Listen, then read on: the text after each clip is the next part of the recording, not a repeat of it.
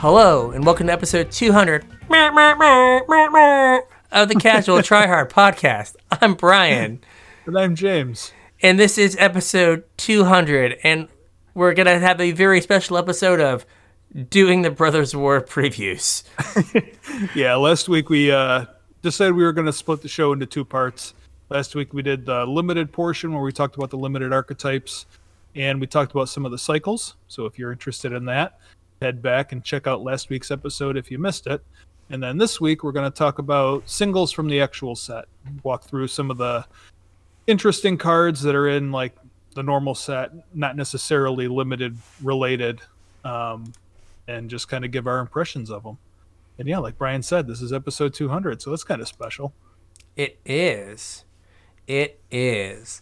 So if you want to reach out to us and congratulate us on us making it to 200 episodes, putting us surely in the top 1% of all podcasts ever made, you can find all of our social media links in the description below. Reach out. Like, every so often, people ask for, like, I get past people for, like, draft advice or limited advice on Twitter, and I answer those questions. So, like, if you have questions for us, I will, like, do my best to answer. Yeah, this episode's also going to be coming out early. I know we mentioned it last week, and we're recording on Monday, and Brothers War goes live on Arena on Tuesday, and we're going to try and get this out for you guys on Tuesday. So if you have any questions about what you're drafting on Arena or a sealed deck that you want some input on or whatever, hit us up. Like Brian said, on Twitter. You can also email us, or there's our Discord. Discord is probably the best way to put that stuff out there. You get a whole bunch of people's input instead of just ours. But yeah, there's a link to Discord in our description, so head on over there. And if you guys are looking to support the show, there's a couple different ways you can do that. The first is with our TCG Player affiliate link. It's no cost to you guys. tcg.casualtryhardmtg.com is the link. Follow that link, and whatever you purchase after navigating to TCG Player using that link, we'll get a percentage of that helps keep the show going. Maybe another 200 episodes. Maybe, hopefully. If you want to support us a little bit more directly so that we do 200 more episodes, use our Patreon, Casual Tryhard MTG on Patreon. Patrons get early access to our show notes, so you get a sneak peek about what's coming up. You also get access to our pre-show, which was today. It was a whole hour of financial stuff. Sounds super exciting, right? Super, super exciting. It's like, hey, did you see that the world is blowing up in Magic? You didn't. Let us tell you about it. Yeah. Patrons also get put on my mailing list for when I have some give-backs to send out. The last ones went out last month. The next round might be a little bit late. It takes a while to get... I have to make these ones. I don't have them already, and it takes a while to get stuff from China, so... This next round might go out a little bit late, but they'll come out. And if you want to get put on the list, sign up for Patreon. Chip in a couple bucks and show us you appreciate us. Yes, please. Yeah. And then YouTube, right? Yeah, we also have our YouTube channel where you can watch a video version of this and every episode. The set review episodes are extra nice because I do little visual aids so you can see what we're talking about. But you can always watch the YouTube version and watch us while we talk at you. Yes. Also, Brian puts up a whole bunch of draft videos. Every time a new set comes out, he records his drafts and puts them out there for you guys to watch. And I'm going to try and get some constructed content out there as well. So make sure you go over to our YouTube channel, Casual Tryhard MTG on YouTube, and subscribe and click the bell and all that stuff, man. Watch our stuff. We're gonna try to have like one thing every weekday come out. We're currently at 4 days a week. We just got to get something for Tuesday for you. Then you can just go back every day and you get something. Something from us. You get one of us talking at you about something. That's right. Sometimes two of us. Sometimes two of us, yes. Sometimes we got a tag team. Is that all the housekeeping stuff? Yeah, I think so. I don't think I have anything else. Do you? No. So, real quick before we get into the set review or preview, is There was a video that Seth, probably better known as Saffron Olive, put out on Sunday. I'll try to remember to put the link to the video in the description. And where he talks about the new golden packs they have on Arena and how this is going to maybe change some of the math for the ways to build your collection. Yeah, it doesn't really change the math, but it opens up another avenue. Yes. For the longest time, we, and I'm sure every other content creator, has been preaching to draft as a way to build your collection on Arena. And some random Redditor, thank you, random Redditor, ran the numbers and found out that if you can only reach a 50% win rate in Limited, then a 50% win rate is the same return with this new golden packs, just buying packs to crack it versus drafting. Yeah, so basically now every 10 packs, instead of giving you 10 rares, gives you 16 if you buy packs. Because your golden pack will have 6 duplicate protected rares, 2 guaranteed from the current set, and 4 from any standard set. It actually probably gets you more than that because they also count towards your wildcard progression. Okay. So, but you're just getting way more rares than you normally would. Yeah. I'm duplicate protected. Yeah. And, I've not done enough drafts where I start getting duplicate rares. I did 30-something drafts and never saw a leyline binding. I had one set that I did. I don't remember what set it was, but there was one set where it was everywhere I picked, I already had. Yeah, I think that it's been a while. I've had a few sets where when I crack the packs at the end, that I start getting just gems for all of them, but the last few haven't. And like I said in my video, it is I put up a video kind of breaking down where my collection was after Dominaria United. That was a really good video, by the way. I went back and watched that. Thank you. You get to the point where yes, you don't have all the rares and mythics, but you've got enough wild cards from opening your packs from your drafts that you're just if I want to craft this mythic, I can. Right? There are many mythics that are just not playable. Yeah. And so you can just go shrug and not worry about not having it. As opposed to stressing over it. So just if you have been drafting because you're this is the economically smart thing to do, but I hate drafting. Yeah. It might be just buying packs might be better for you now. Right. Yep. Might not be. Well, certainly better for you now than it used to be. Yeah. It might be comparable to what you were doing draft-wise. Now, if you, I'm at, a 54 to 56% win rate in draft. So, I'm probably borderline that draft is probably still better for me. But, if you're killing it in drafts and getting, if you got, a 60% win rate, just draft and smash everyone and, take free money. Yeah. But if you are...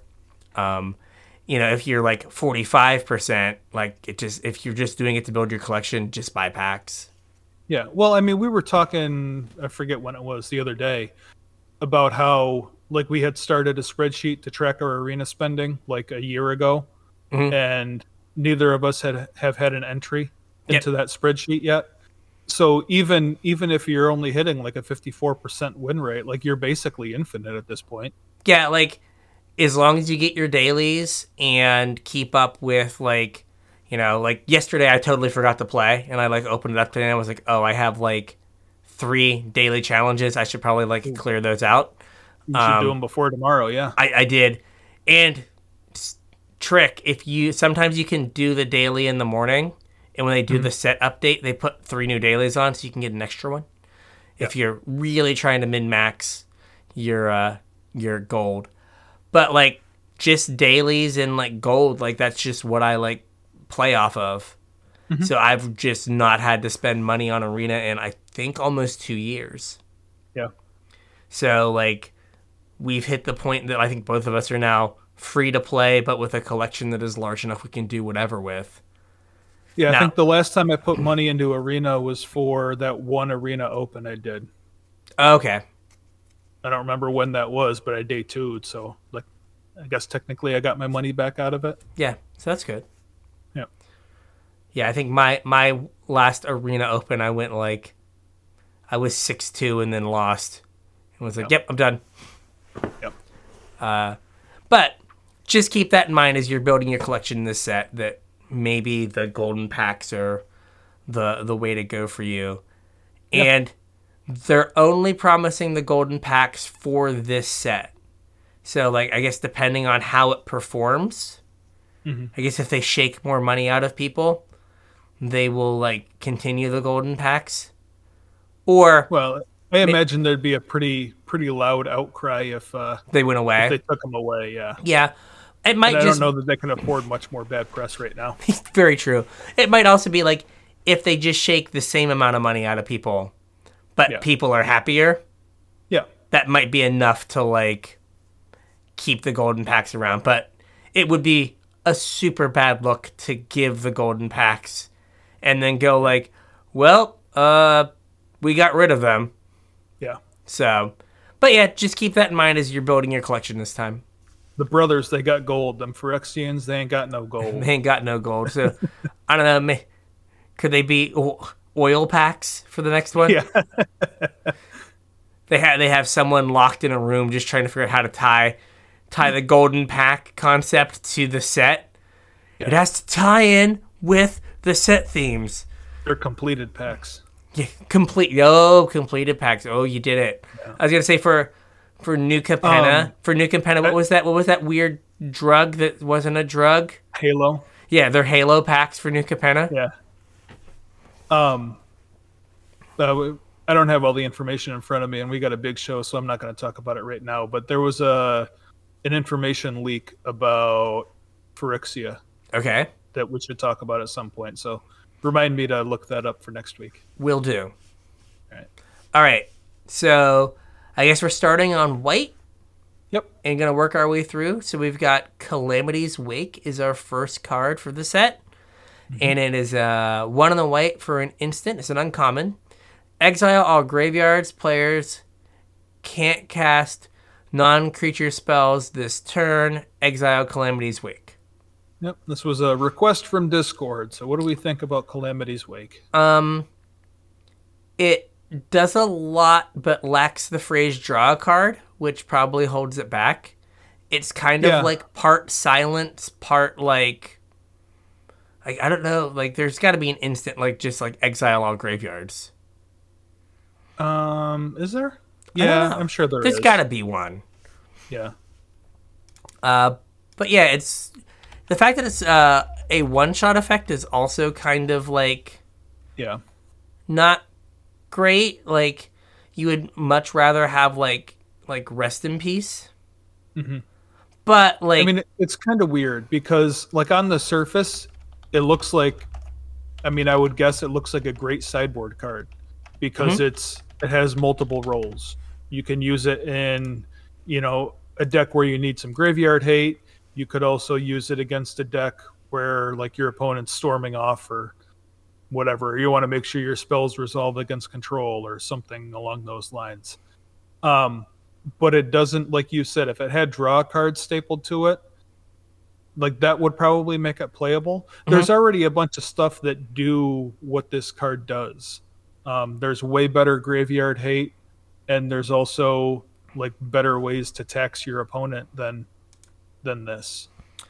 Like I think the only like thing you can think about is, like you said, the fact that it is like a silence, and you just like silence your control player, your control opponent on your turn to make sure your big spell resolves.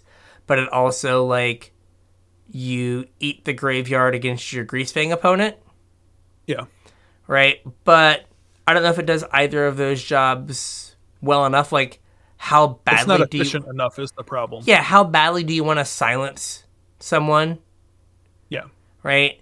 Almost never. Yeah, and how, like, again, like, I'd rather, like, have a Rest in Peace. Or just, like, a single, like, targeted, like, oh, what is it called?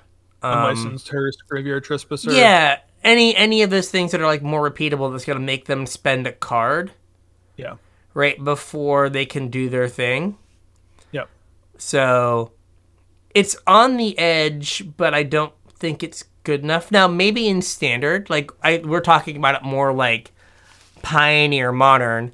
Maybe there's a place for it in standard. There have been like those black reanimator decks kicking around, right? Like, but still, like unlicensed Hearse is legal in standard and probably better, and like you can accidentally win the game with it. Right. Like, oh, I guess I made it a 10-10, attack you for 10. And again, this is, you guys have probably heard me talk about this on the show, but I think we have some new listeners, so maybe they haven't heard me talk about this before. This is, I'm going to put this in the same category of card as like the Necromentia, or like, not surgical is a little bit different, but like the surgical style effects, where it's a sideboard card that you pull in for like a specific purpose, but they usually underperform. I kind of put this in the same camp, like the silence part of it, because you really only ever want it against control, and it's not guaranteed to do the thing that you want to do, and it also like puts you down on tempo and a card. Yeah, like it's not. It's never going to trade for a card. Yeah, like it's like you're spending mana so they can't, but they can also respond to it. So like if they were like, you know what, you can resolve whatever, I'm gonna memory deluge and use my mana. Right. They still get to do that, and they're like, okay, fine, like jam whatever spell, I can cast Farewell and like take care of it, or I have like a Teferi or a Wandering Emperor. It doesn't matter. I'll just deal with this later. Right? And it's symmetrical, which is weird. So Yeah, that is weird. So like you are silencing your opponent, well, other than if they have like a flash creature, but then you also can't like then play a planeswalker. Right. Right? Like the big spell you want to force through with Calamity's Wake can't be, the new Teferi. Right. Because like you're just like, oopsie. I guess I silenced myself for this. So like it is narrow, and like I think Rest in Peace is probably better for the graveyard height part of it, or unlicensed Hearse. And well, I mean, if you're going back into formats where Rest in Peace is legal, like silence is legal. And like legitimately, when is the last time you saw someone play a silence? Only ever in like CEDH. And like getting my walker out for ad nauseum in Modern. Oh yeah. Right? Like how long that's a million years ago. Yeah. Right? Like that's just not an effect that gets played. Yeah. So I don't know if like stapling two like threes together makes it like a 5. Right. Right? Sometimes stapling two threes together, if the threes are the right threes, makes a 10. But sometimes stapling two threes together makes a 4. And like this seems like it's more of like the 4 or a 3.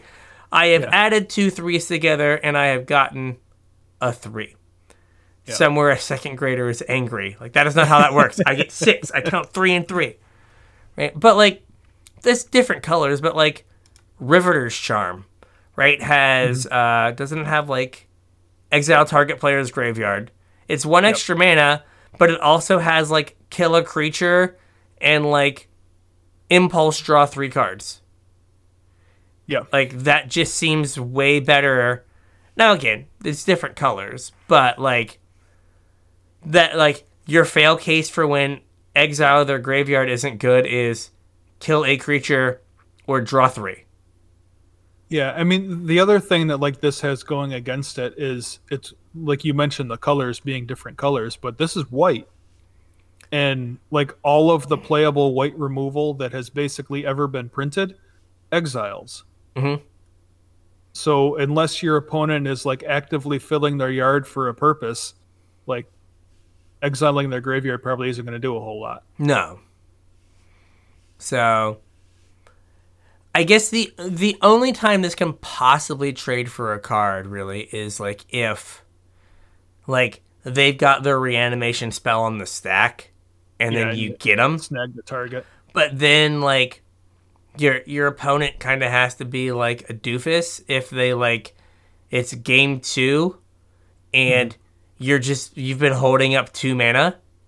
Right. Right, you pass the turn with 2 mana up and they're just like either they are dead on board or they're just like, well, I hope they don't have anything. Yeah. And it's like, why do you think I passed with 2 mana up for the last 3 turns? Right. Because I have this card. So, yeah, it might see standard play because as like, kind of like a complement to other graveyard removal stuff, but it's probably not. It might not. It might be like, I played like 1 or 2 of them. Yeah. All right, what's up next?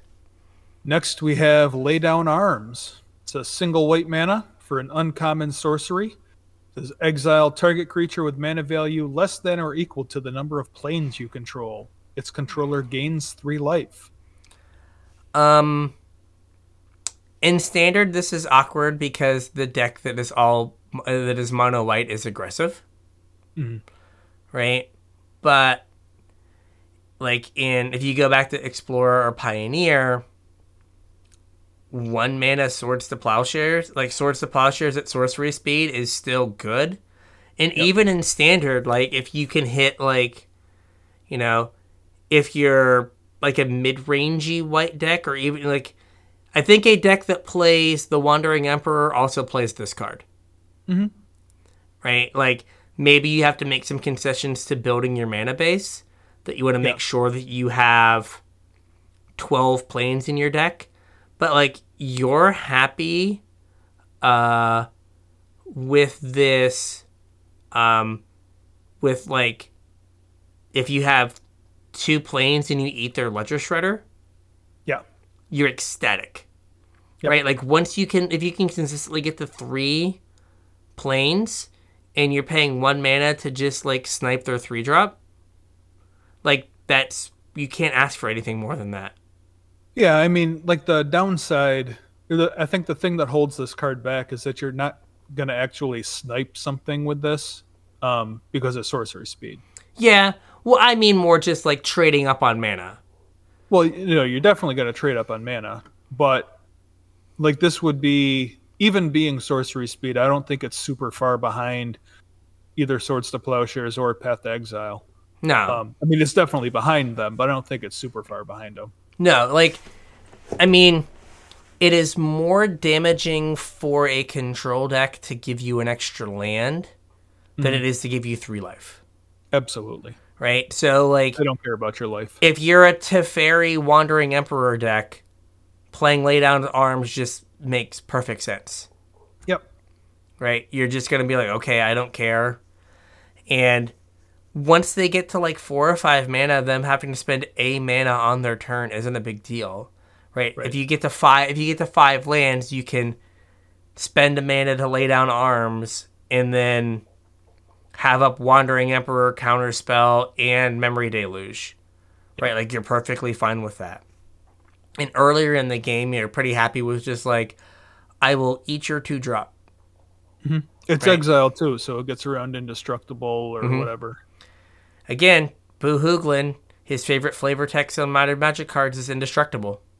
Yep. So, yeah, I think this card sees play back to older formats. Could. Right? Like, if you're Death and Taxes, right? In Legacy, and you're effectively a control deck that plays planes, right?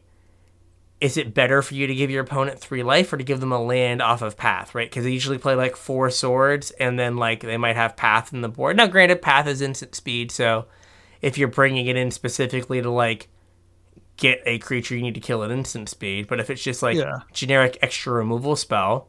Well, I mean, this is never going to tag a Murktide, though.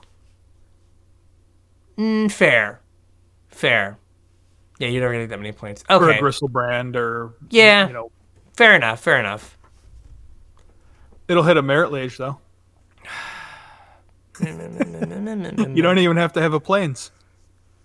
Oh God, you're right. Jeez.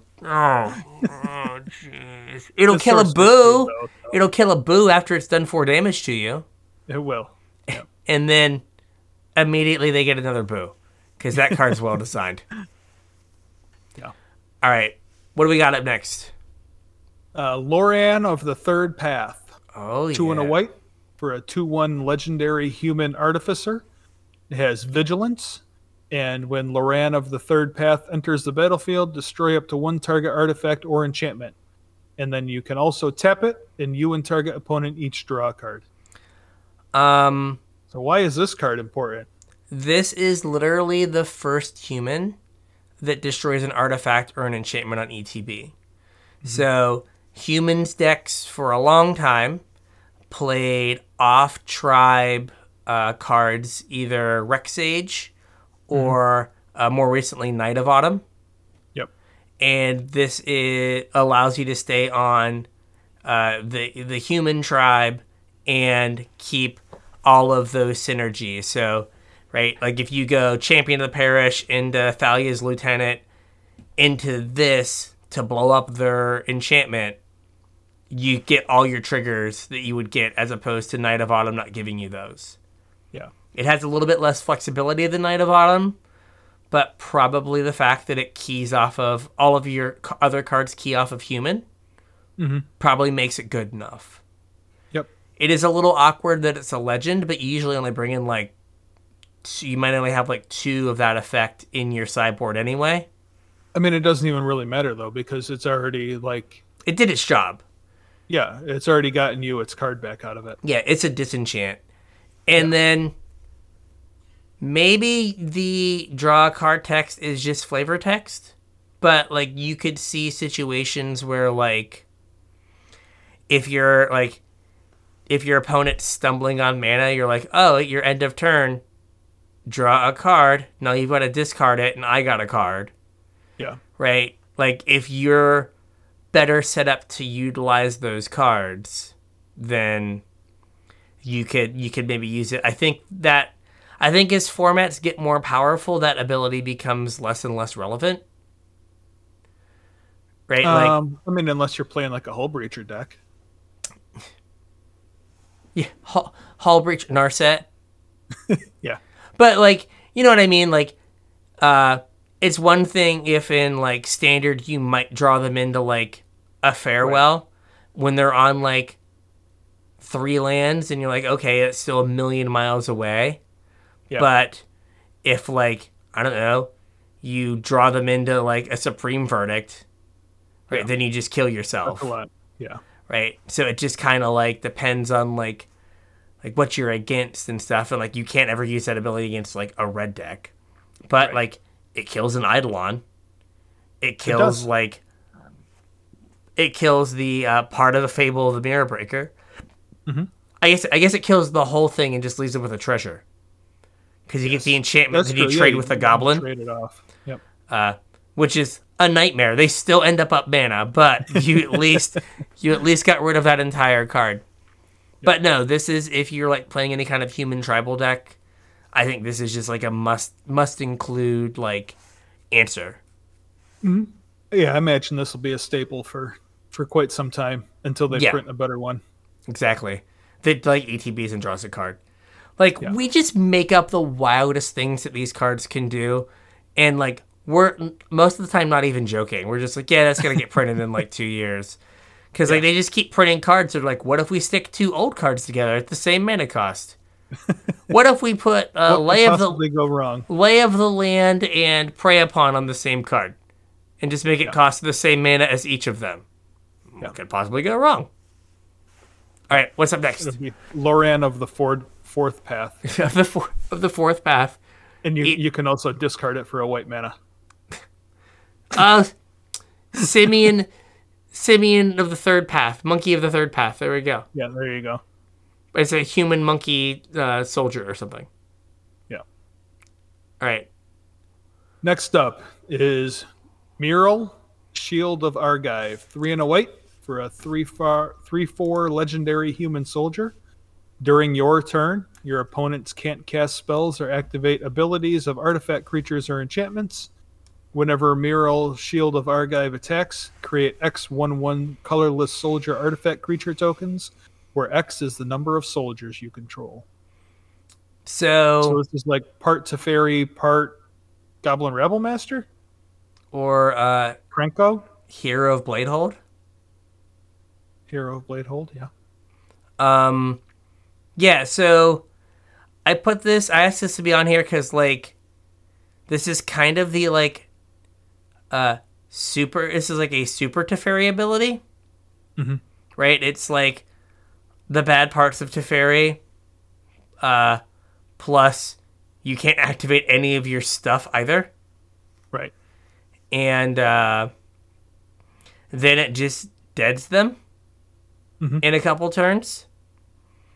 So I played 3 mana Teferi when it was balanced to 4 mana in Historic, or played against it, and it was still super annoying. Not as backbreaking as it was on 3, but still super annoying. Mm-hmm. And, like, if you resolve this, like, they have to kill it on their turn, or you probably, like, are presumably playing some soldiers and you make, like, 3/1/1s when you attack. Yeah. Like, it is awkward that it has to attack. Right? Like, it's just not a Rabble Master that just, like, plops out soldiers. So, like, you know, a Shieldred does eat it. Mm-hmm. But it still got you some value. Mm-hmm. So, I don't know. It just seems like this is a card that, like, they've stuck a bunch of abilities on it, and it could just be annoying. Mm-hmm. I mean, it's certainly taxi, and we've gotten a lot of taxi things. Yeah, like Thalia, this, right? Like, you can really make your opponent's life difficult. Yep. I mean, I guess, like, this is kind of like Wandering Emperor cover as well. Mm-hmm. Right? Like, you play this, and then they can't flash in their Wandering Emperor, or they have to flash it in before Convac, and you know what's up. Yep. So, you know, it's funny that they're in the same colors, but whatever.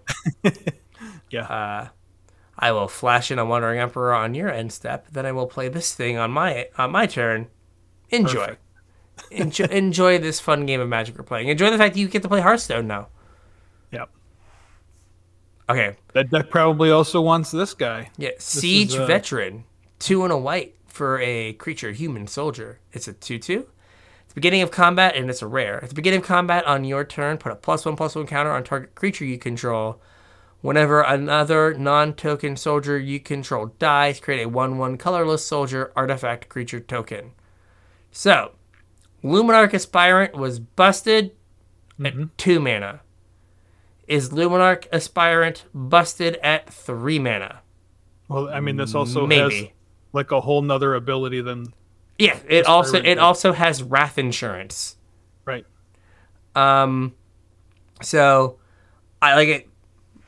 I think my comparison to Luminarch Aspirant is fair, right? If you played Luminarch Aspirant by itself on 2, it was a 2/2 and then became a 3/3.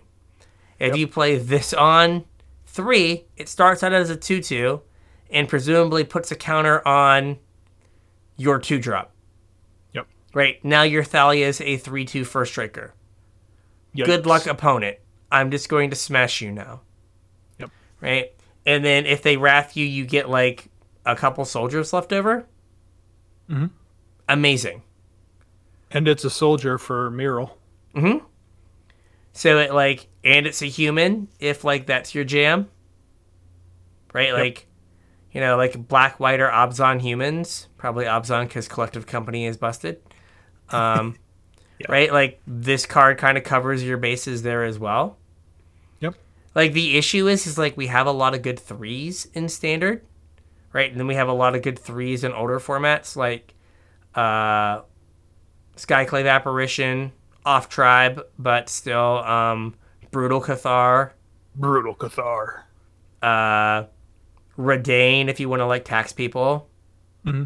Right, so there are a number of cards that like kind of compete for this spot, but right, like it is like if you Luminarch Aspirant into this, right, and you're just attacking with a 4/4 Aspirant on turn 3, That's like pretty gross. good luck. Like Yeah. Thanks for playing. Yeah. You better have a Wrath, and I think Luminarch Aspirant is a soldier too, right? I think so, yeah. Right, so like perfect, like a Wrath you, and it's like cool. I still get a 1/1 left over. No, that might be a cleric or something. It might be, yeah. Because that was the party set. Oh yeah. See, can I? Warrior. It is a human cleric. Cleric, yeah. Boo. But still, so you don't get a soldier left over, but you do get a 4/4 for 2 mana. Yeah, that's fine. It's fine. Yeah, I'll be okay. Yep. Yeah, like human is the tribe that always just gets like random good cards. Mm-hmm. So, like, you just end up with a bunch of like randomly good cards that are like humans, and you're like, can I play all of them? Probably not. You just have to find the right the right pile of them to play. Yeah. What do we got next? All right. Moving on to blue, we have Arcane Proxy. This is a 7. Well, it's a prototype card. The as printed mana cost is 7 colorless mana. It's a 4/3 artifact wizard. It has prototype for 1 blue, and its prototype power toughness is 2/1. If you're confused about prototype, go back and listen to our mechanics episode. We explain all that. When Arcane Proxy enters the battlefield, if you cast it, exile target instant or sorcery card with mana value less than or equal to Arcane Proxy's power from your graveyard. Copy that card. You may cast the copy without paying its mana costs. So, everyone has compared this to Snapcaster Mage. You're like, oh, it's a bad Snapcaster Mage. And it's like, it is, right? Because it doesn't have flash. But it casts a spell for free. Yeah. So, I talked about this on Arena deck list, and I kind of agree. Imagine a world where you play, what is the 2 mana red, like, new Lava Coil? Something Bolt. Yeah. Right. So, you... Obliterating Bolt. So, you, like, pay 2 mana, eat their 2-drop or their 3-drop. Right? Then they play their next card. Mm-hmm. And then you play this. Your turn 2 is kill your thing. Your turn 3 is play a 2/1, kill your thing. Like, that is like an amazing turn cycle. Mm-hmm. Right? And with like cards like Strangle and Obliterating Bolt, like you're going to have like a blue-red kind of control-y deck where you get to like just use Arcane Proxy as additional copies of all of your removal. Mm-hmm. Or like a black deck with like Cut Down and Infernal Grasp and Go for the Throat. Yep. Right? Where you just get to like kill your thing, play my proxy, kill your thing again. And then in the late game, if you have some bigger spells like a Memory Deluge, and you feel pretty confident that you can just slam this for 7, have a 4/3 to try to win the game with, and also, well, I guess Memory Deluge like would only look at like 2 cards because of how it's worded. Yeah, but would work at no cards. No cards is based. It's just how much mana you spent. How much mana you spent to cast it. So okay, Behold the Multiverse or whatever generic 4 mana draw card thing is, right? Where it's kind of like a slow torrential Gearhulk at that point. Mm-hmm. Like it's not Snapcaster Mage, but it doesn't need to be Snapcaster Mage to get played. I mean, the thing that I thought was interesting about it is the prototype part. Mm-hmm. Because you could play this in Cascade decks and never Cascade into it. And then if, whatever your Cascade spell is in your graveyard, then if this guy's in your hand, you get to cast this, and whatever your Cascade target is, you get to cast. Ancestral Visions or Rhinos, right? Like, yeah. Turn 3, Cascade into Rhinos. Turn 4, more Rhinos. Mm-hmm. It stinks that they have it the, like, if it was cast clause. Yeah. because the less good Cascade decks with Glimpse of Tomorrow, Yeah. right, like would spin into, oh, what are they called? Goblin Dark Dwellers Yeah. to recast their Glimpse of Tomorrow. And this could be more Goblin Dark Dwellers if it didn't have if it was cast clause. Right. I mean, I guess like you have the situation of, what is that stupid Sphinx that's in Historic that like when it enters the battlefield you get to recast the spell Oh, from your yeah, graveyard, where like you just like loop it, where you're just like, oh, I guess I'll cast a Refurbish and get this back, and then snap back my Refurbish and then get another thing back. So like that would get a little annoying, but it does. But I do think as a like bailout, I just need a body that I don't cascade into. This does that. It also hits your cascade spell later and can just be general value. Like, it seems like it's a good card. I think it's solid. Yeah. And like I said, Like might the have cool like stuff you can do with modern play, and if they like randomly make other free cards, right? Yeah. Another weird thing is, I just thought about this, but like all of these prototype cards you could get with Karn. Just tutor them out of your board. So this card makes this set makes Karn the Great Creator perhaps too good. Yeah. He was borderline too good before, but we're gonna talk about like, the Meteor Golem that like hit the gym, right? It's one more mana, but it's like, oh, this Meteor Golem's an actual win con. Yeah. Oh, that's probably bad. That Karn can just tutor up and answer to anything that also kills you. Right. And eats all your stuff when it attacks. Like, it has targeted Annihilator 1. This is probably We'll get not there. good. We're not quite there yet. Yeah. Okay. What else? Defabricate.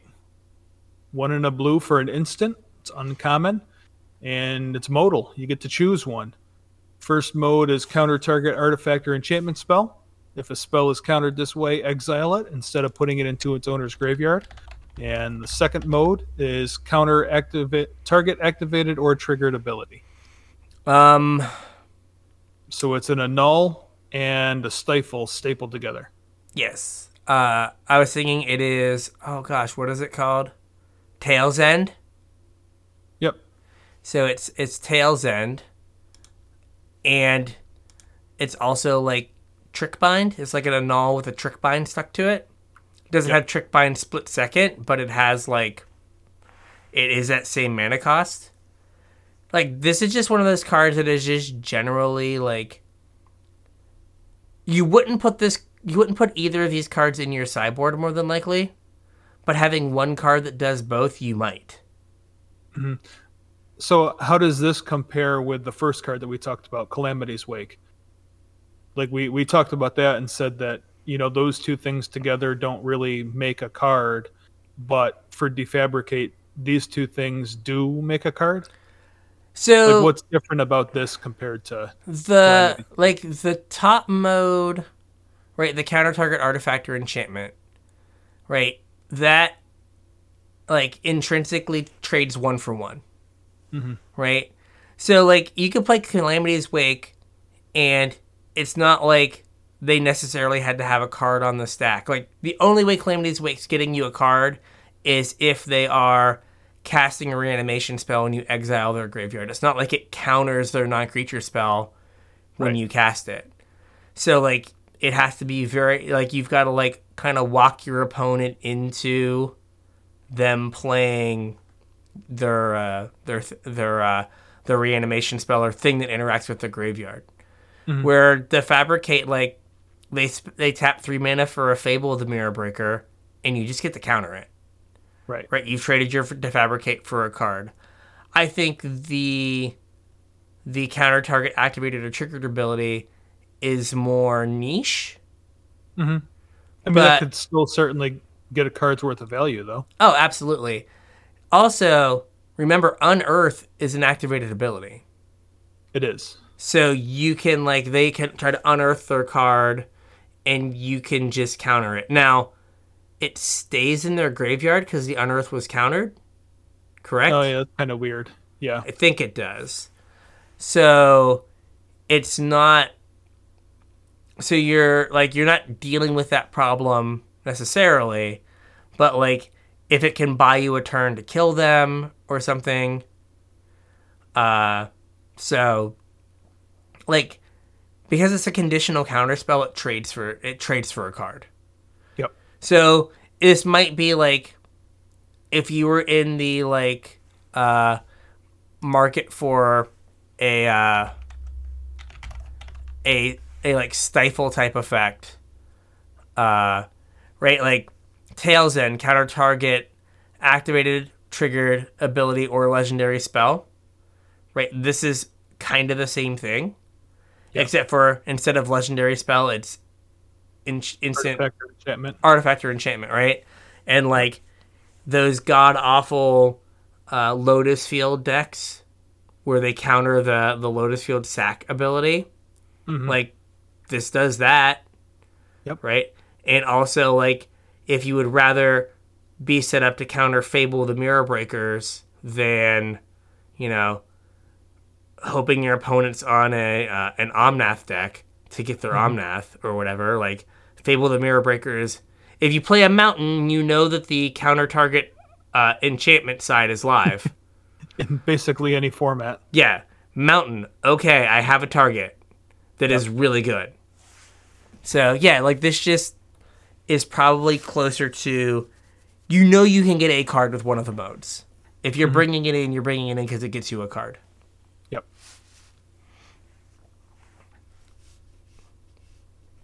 I think this is one that you put on here. Yes. Hercule's Final Meditation. Why don't you tell us about this one? Speaking of god awful Lotus Field decks. So it's 4 blue, blue, blue for an instant. As long as it's not your turn, this spell costs 3 more to cast. Return all non-land permanents to their owner's hand. End the turn. So they still have to go to cleanup and discard. Oh, that's gross. Right? Because you end the turn. So they still got to discard stuff out of their hand. And so those discontinuity decks, right? Now, discontinuity was a little different. It got super cheap if it was your turn and was like 6 or 7 mana if it was their turn. Yeah. This is 10 mana if it's their turn. But those decks don't have a hard time getting to that much mana. So, like, if you can, like, and even doing it on your turn, right? Like, Lotus Field, trigger on the stack, upheaval you. Yeah. Go. I have a Lotus Field now. Right? Like, that is good. And so this exiles itself because it ends the turn? Because it's on the stack? Or no? Well, no, because it doesn't. It has to resolve in order for it to end the turn. Yeah. So, you can also flash this back with Gear Hulk. Yeah, that's pretty gross. Yeah, so, like, you can, and it picks up the Gear Hulk. It does. So you can just, like, if you have, 9 mana? If you Gear Hulk it exiles. Oh, okay. We're not... Yeah. But you do pick up the Gear Hulk to then do something else. Right. I will discontinuity you. Go. But, yeah, you just get to, like, those decks get so much mana, and they just want ways to, like, time walk you. Mm-hmm. And if their time walk also has you pick up all of your permanents and put pick up all of your non-land permanents and put some of them in the trash can. Yeah. Like, that is great for them. Because, like, they do this to you, right? And then, like, the next turn, they, like, discontinuity you in your draw step. Yeah. So that, like, you have to discard whatever you drew. Yeah. And you're just like... Magic is a fun and interactive game. Well, I mean, now they get to do this during your draw step. Yeah. So, but yeah, like, so it is just a card that, like, kind of fits in a deck that is, like, just misery. Yeah. But, No fun. you know, they can get to 10 mana pretty easily. Or just, like, they, like, Teferi untap Lotus Field. Like, they do the what was it called? The green enchantment that untapped everything. I'm not sure. Wilderness Reclamation. Oh, yeah. And they just, like, float some mana, then they untap with Teferi, and they're just like, pick up all your permanents. Yeah. Yeah, fine, I'll end my turn, but now you have no threats. They're all in your hand. Yeah. Gross. Yeah, rebuild. So, yeah, it just seems like an unfun card. That, like, there's a deck that can utilize it in Explorer and Pioneer. Yeah, I mean, 10 mana is a lot, so hopefully we won't see too much of it. But 10 mana is a ton, but we looked at Nexus of Fate and was like, well, that card's bad. And it was 7 mana, and it was just, like, the entire format. And this is 7 mana if you do it on your turn. And if I was like, yeah, you have to, like, you upheaval your opponent, but they get to replay their stuff first, you'd be like, oh, okay, I'll live. My stuff's going to be better. Yeah. So.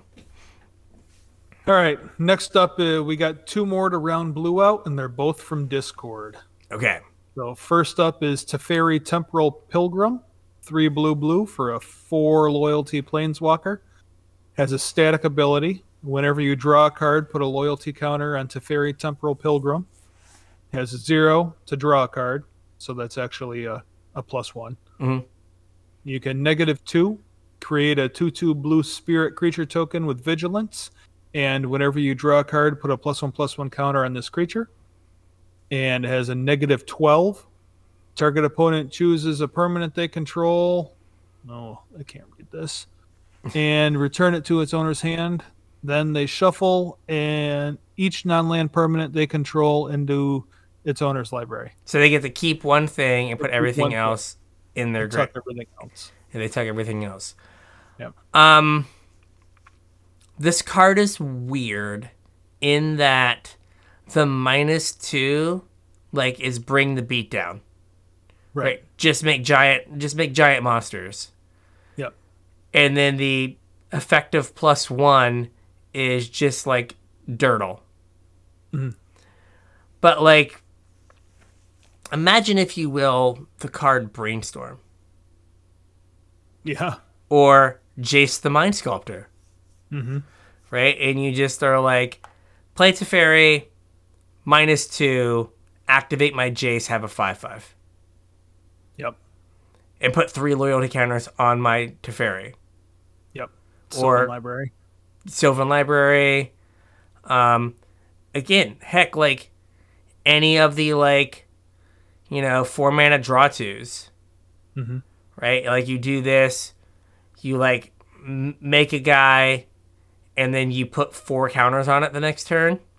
Yep. In your Teferi. Or, like, you make a guy, draw a card for turn, make another guy, cast a draw spell.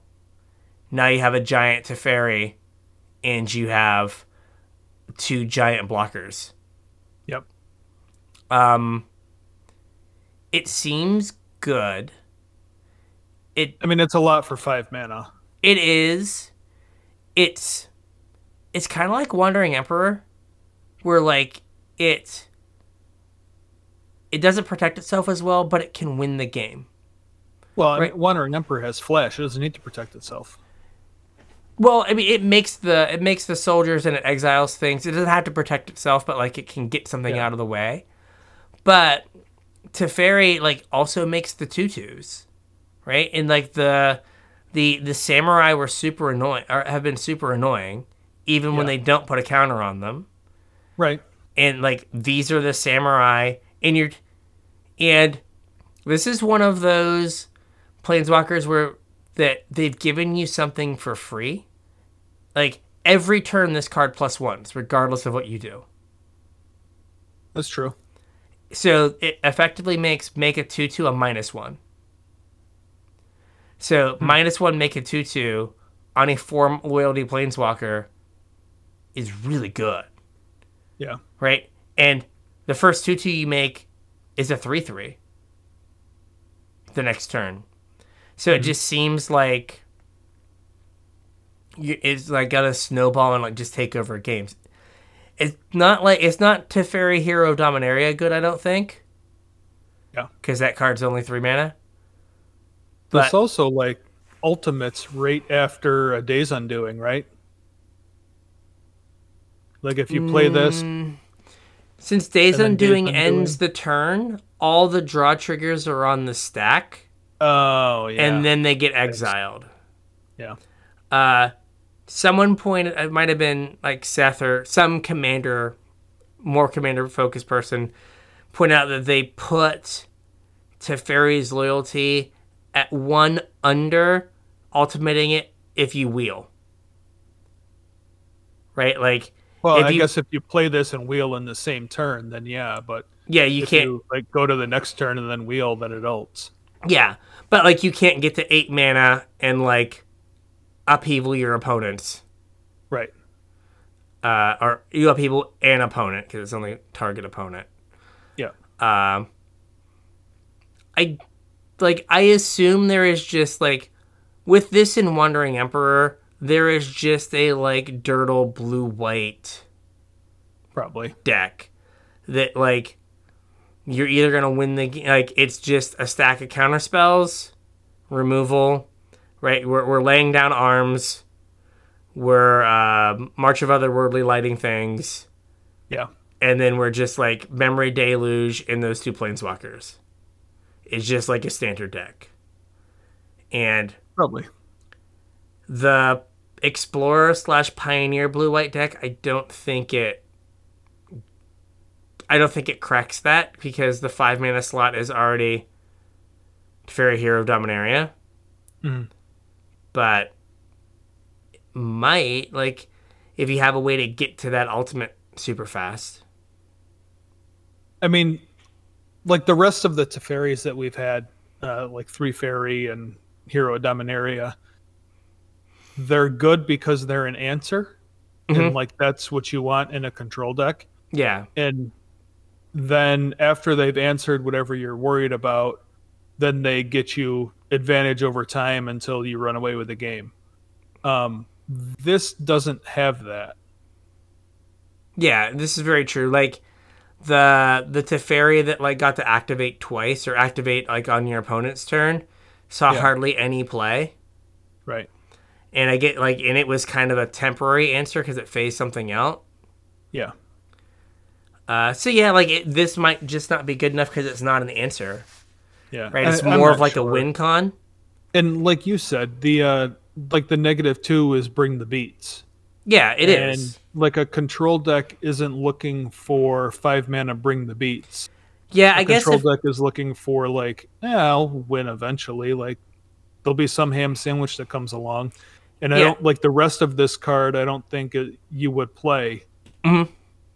like Wandering Emperor, its minus is bring the beats, but its other minus is 4 mana removal spell that will occasionally just win you the game if they can't answer it. And Yeah. this doesn't have like that like generic because 5 mana to draw a card is not good enough. No. And 5 mana to make a 2/2 and just get your Teferi smashed by whatever thing is not good enough either. Yeah, that's the other thing. Is it's super low loyalty. So Yeah, it's when you minus it, vulnerable it's like to- at 2. yeah, and you Yeah. get shocked. Yeah, Play with fire. yeah. And you're just like, oh, well, this didn't do anything. So yeah, maybe.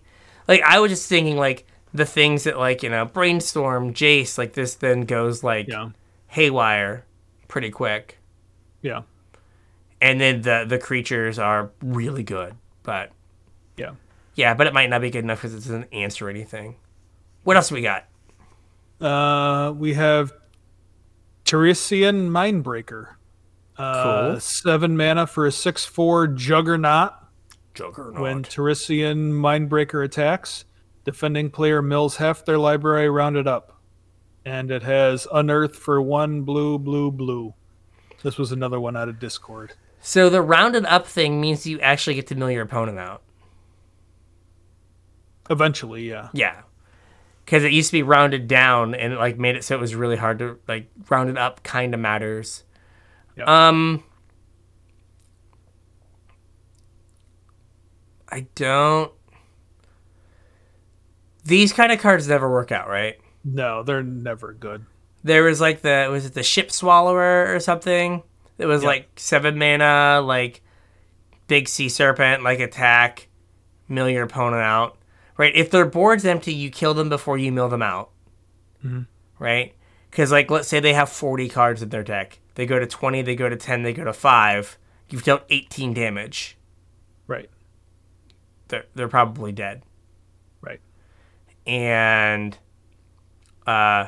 just milling half your deck doesn't do anything. It's like, it's the Ulamog problem.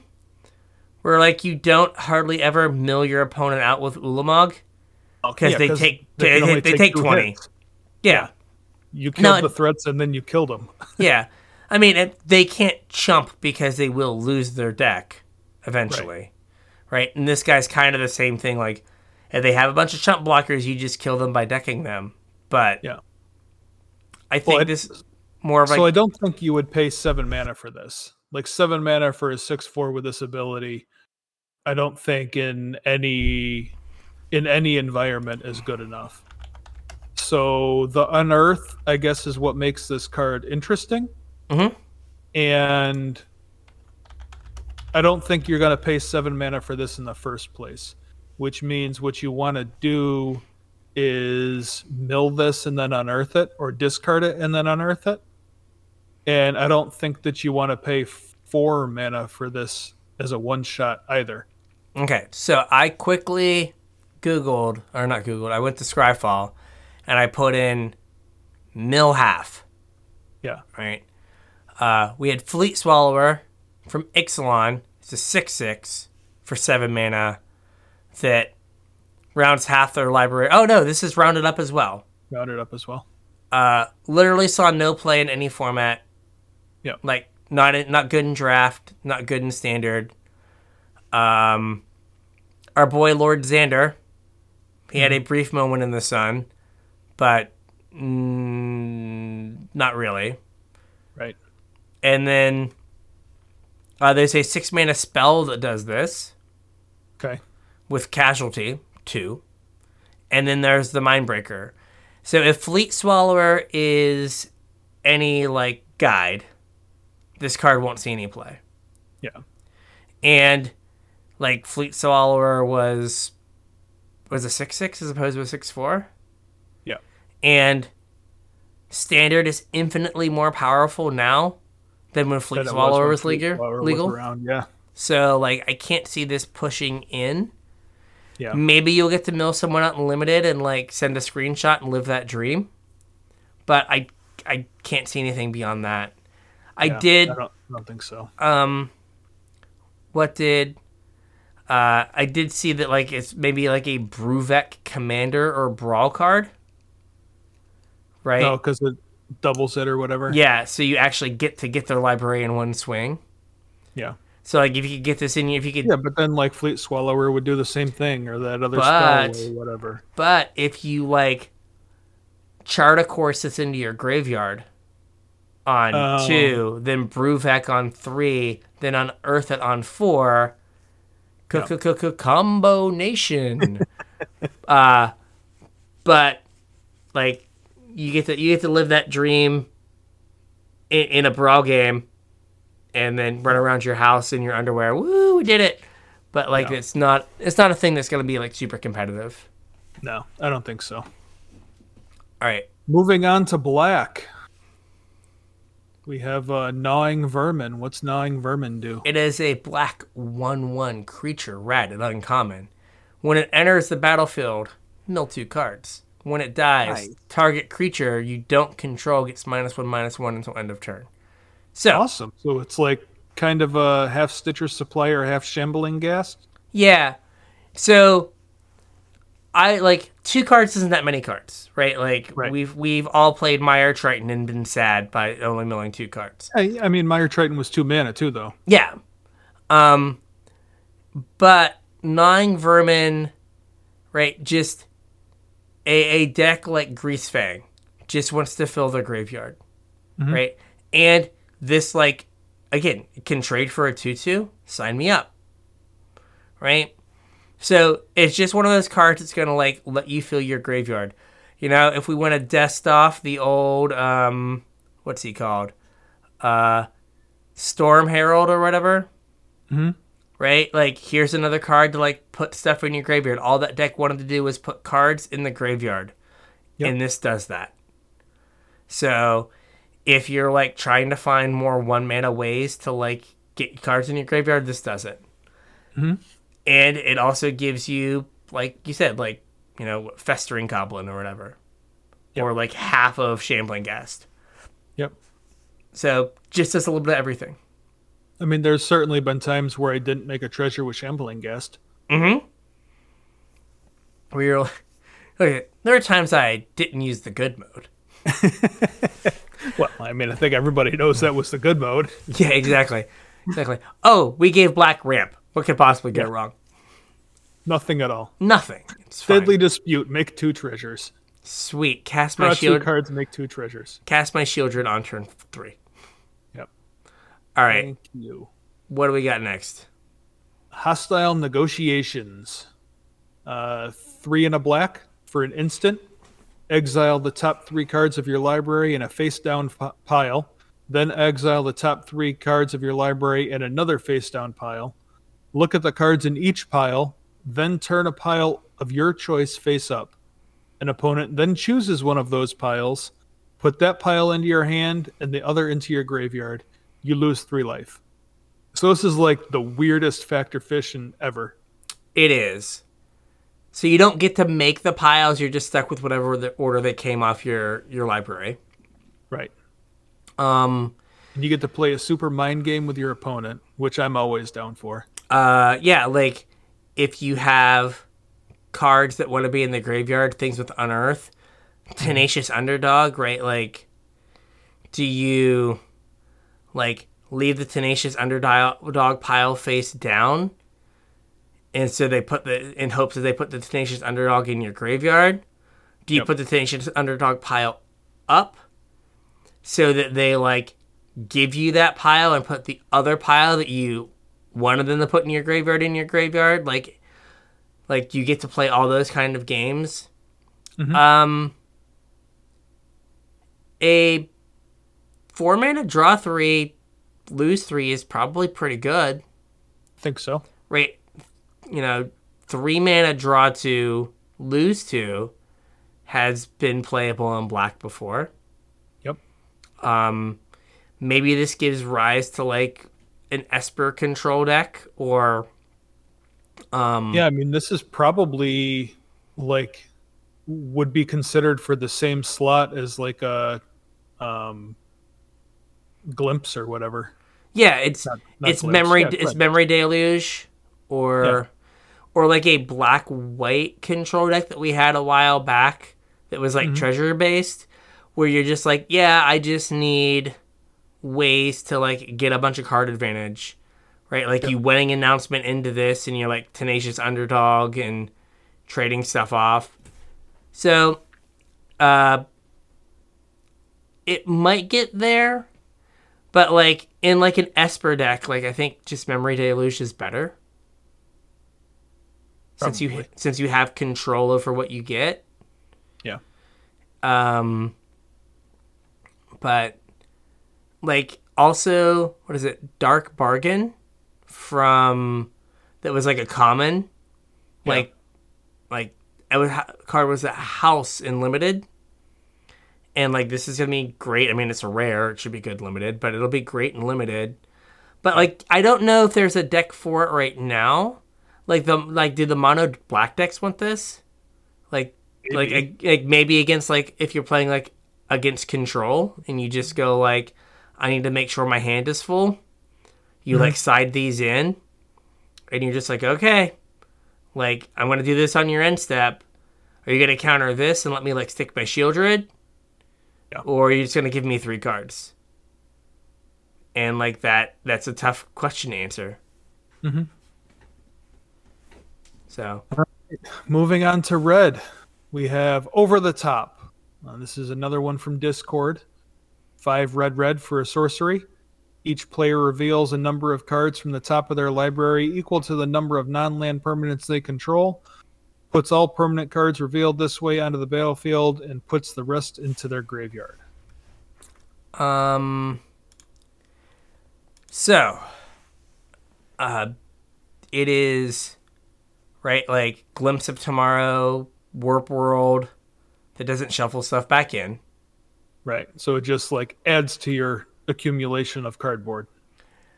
I mean, to make this, like to play this card, right, you have to be actively trying to break the symmetry, right? You have to be playing, oh no, you have to play Fable the Mirror Breaker. Oh no. What should you do? You have to play things that are like generate tokens, make extra cardboard. So yeah, I mean, what's kind of awkward with this guy is like being 7 mana in a color that doesn't ramp. You're going to want to play stuff that makes you treasures. Mm-hmm. But then you have to use the treasures to cast it, and then you don't get the benefit of breaking symmetry. Yeah, or it's harder. Yeah. There is I gotta find it. So there's the weird prismatic prism, energy something that you pay 2 mana to make 1 mana, so it lets you launder your power stones through it. So like you could use that. Like it would take a lot of power stones, but like it does replace itself. Yep. And so that is a good thing. There's also, I feel like there is a creature in one of the other sets. So, sorry, Energy Refractor is the weird prismatic, prophetic prism. There we go. But I thought there was a creature in one of the other sets that was just like, pay 1, make 1 mana of any. Aha! Okay. Salvaged Mana Worker only lets you is pay 1 for 1 mana of any color. Activate this only once each turn. So you can't launder your power stones through it like infinitely. Yeah. But you could definitely like, use power stones if you had a way to make a ton of power stones and then use like Energy Refractor. So I don't know. You don't ramp. But, like, there's no reason that you couldn't, like, be, like, red-green and just try to go huge. Yeah. What about Ironcrag Feat? Doesn't that make 7 mana? It does, and you get to cast exactly 1 more spell. Yep. But, like, could you accumulate enough, non-land permanents by turn, 4 to make this worth doing if you had Ironcrag Feat? I don't know. Could you? You can make goblin tokens. I guess you could turn 2 Krenko's Command, turn 3 or Goblin Instigator or whatever. Yeah, turn 3 Fable because it's Dragon the answer to everything. Yeah, Fable. Or Hordling Outburst, and then you Ironcrag Feat. Yeah, Hordling Outburst. That was the one I was thinking of. Then you Ironcrag Feat. Or even one of the Rabble Masters is probably fine. But we just building a Goblin deck with this now. Goblin Instigator and Fable are better because you can hit them off of over the top. Yeah. Right. Hordling Outburst isn't good because you can't hit it. It seems like a lot of work to not get a lot of setup to not get a lot out of it. But there's also there's 2 things, right? There's one, the long history of red having 7 to 10 mana sorceries that literally hurt you or do nothing in the game. Yeah. Right? But then there's the more recent history of wizards printing 7 mana things for Commander that are ridiculous in Standard. Yeah. Right? So, which one is it? right? Could you imagine in like an older format, like playing a Fable into like a like or like ramping or something, and then just like playing this off of fires, Mm-hmm. like Golos, like fires into Golos into over the top. Oh, you know what else you could do is blood tokens. Mm-hmm. Like if you blood fountain, um, and then the 3/2 black red guy. Blood Tithe Harvester. Like Yeah, that's like a legitimate magic card. yeah. Oh, what is her name? Oh gosh. Um, the red green legend from Dominaria United that like you can tap an untapped artifact for green. Oh yeah, So then you just go like Blood Fountain into Guy into Blood Tithe Harvester into her, and on turn 4 you're tapping your Blood Fountain, your 4 blood tokens, yeah. and then you're doing this for like and getting like 8 permanents. That's kind of cool. Right? Reveal number of non. Yeah, so you get like 8 permanents. Like, yeah, like that could do a thing. But it does seem like an awful lot of work if your opponent's just going to go like Yeah, it's a lot of work. removal spell Liliana Shieldred. Yeah. You're like, but I went over the top. You're like, no, not far enough. Yeah, you went over the top and there wasn't anything on the other side. Yeah, it was just no man's land. Yeah, it was a cliff right Yeah. down the other side. All right. Yeah. Then we have the card we referenced before, Obliterating Bolt. 1 in the red for a sorcery. Obliterating Bolt deals 4 damage to target creature or planeswalker. If that creature or planeswalker would die this turn, exile it instead. I mean, this card's fine. It is fine. It is like a serviceable. sideboard card a lot of times. Well, I mean, last time we had this card, it was main deckable. Yeah, I think the issue is that Shieldred is a 4/5. Yeah. Right? If this did 5, if this was like Roast, then like it gets played way more because it just gets to eat Shieldreds. But now like they just like your shield, like their Shieldred lives Yeah. through it. So like it depends on if 4 is a like important like break point in standard, right? If 4 is like where a lot of the spells are, then this card sees a lot of play. If Well, a lot of the 3-drops in mono white all have 4 toughness. or 3, Yeah. Well, I was thinking, was it Mirel from this set, and what was the one from Midnight Hunt? Adeline or Adeline has 4. So yeah, like this gets the red things. I guess it gets Blade Coil Serpent. Mhm. The big mythic. I'm like I just yeah, and put this it exiles too. So all the stuff that comes back out of the graveyard is all the unearthed stuff. Yeah. I literally just put in like toughness is 4 or less. Oh wait, I guess I'm only getting artifact creatures. Good job, B. Way to really use that search powerfully. But yeah, like it is at minimum a sideboard card, and can like if 4 toughness or 4 damage is important, raise up to like Yeah. main deck, and like it it eats a Teferi, right? Yep. Unless they zero it. It eats like it gets your Wandering Emperors. It kind of gets all of your creatures all of your planeswalkers as well. Yeah, it depends if the format can handle having sorcery speed removal. Mhm. Some formats can, some formats can't. So that's kind of another biggie. Yeah, but the like line of exile your 2-drop, play Arcane Proxy on 3, exile your 3-drop is just like backbreaking. Yeah, it seems pretty gross. So like that might be a deck that gets to like exist. The problem with a deck like that is a lot of the formats have devolved into like I just go bigger than you, Right. and like doing full damage might not matter if we're just like doing giant things. Yeah. But like Obliterating Bolt, your underdog, amazing. Pretty good. Obliterating Bolt like is almost always going to get a Ledger Shredder on turn Yep. on turn 2 or 3. Yep. It gets a Raffine on on your turn 3 or turn 4 before it's attacked. Yep. Right? So, like, it does have a lot of, like, targets. It just sucks that it, like, misses Shieldred. Yeah. Like, kind of the, like, giant, card that everyone plays. Yeah. And then we have Visions of Phyrexia. This is our experimental frenzy of this set. Mm-hmm. 2 red for an enchantment. At the beginning of your upkeep, exile a top card of your library. You may play that card this turn. At the beginning of your end step, if you didn't play a card from exile this turn, make a Power Stone.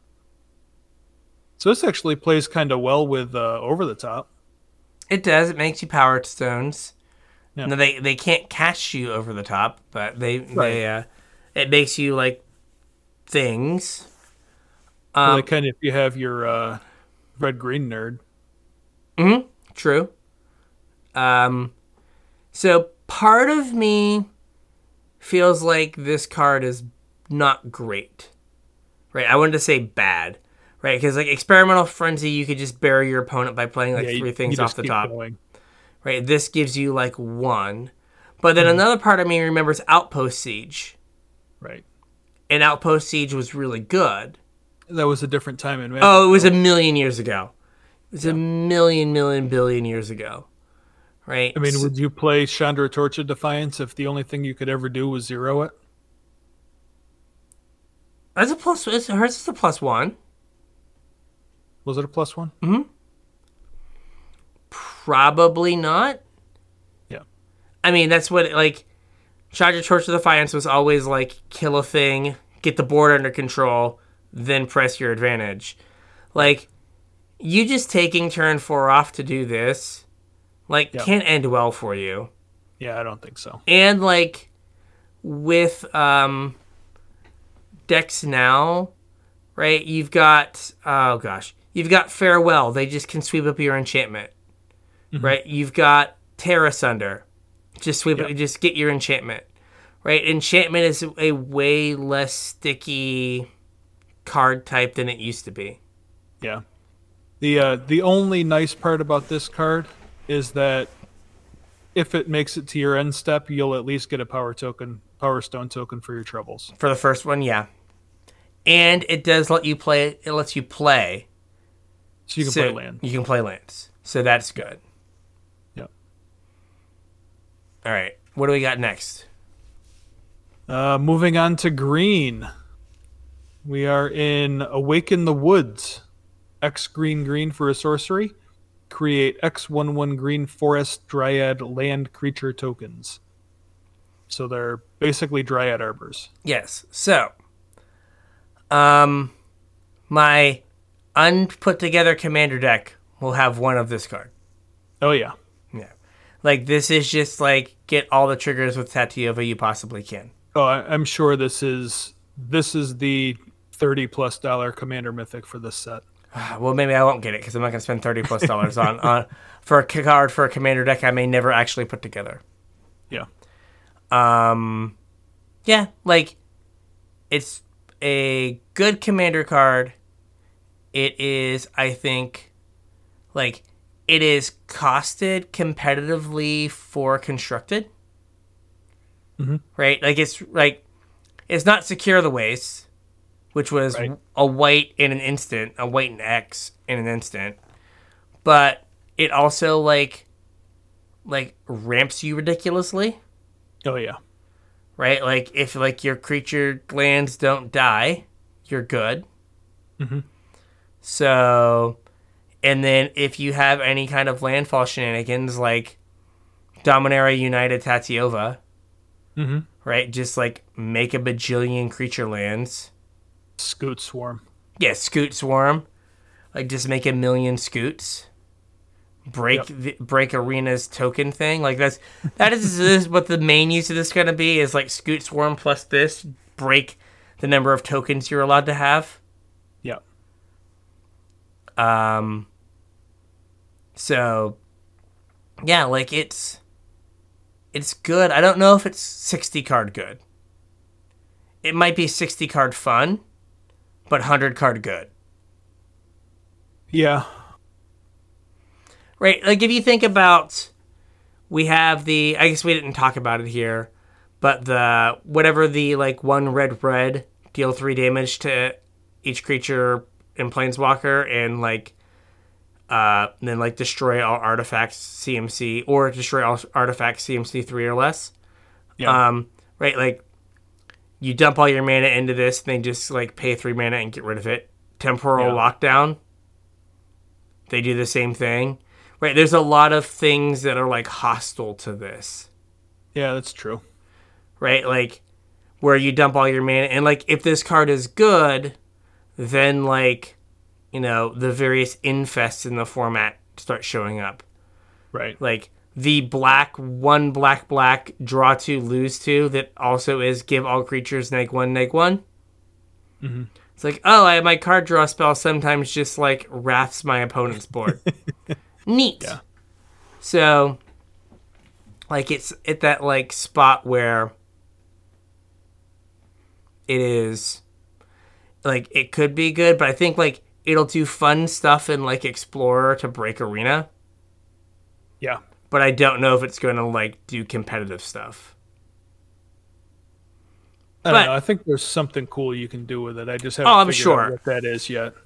Yeah. Because, like, I mean, what's the number one use for Green Sun? Get Drag Arbor. Yeah. I know in order to do that, this costs 3 instead of 1, but that's what this does, is it goes to get Dryad Arbors. I mean, at 3 mana, it is... Well, this is an interesting way of thinking of it, right? What if you don't care about the bodies, you care about the lands, right? So at 3 mana, it's your standard pull a land out of your deck, put it on the battlefield.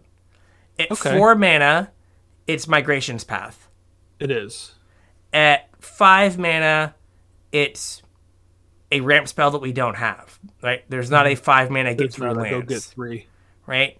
So maybe you should look at this as, like, your way to get from 5 to 8 to cast your, like, cityscape decimator or whatever. Mm-hmm. Right? So maybe this is more of a ramp spell and not a creature spell. Yeah. Maybe it also gets you from 5 to 7 for your over the top.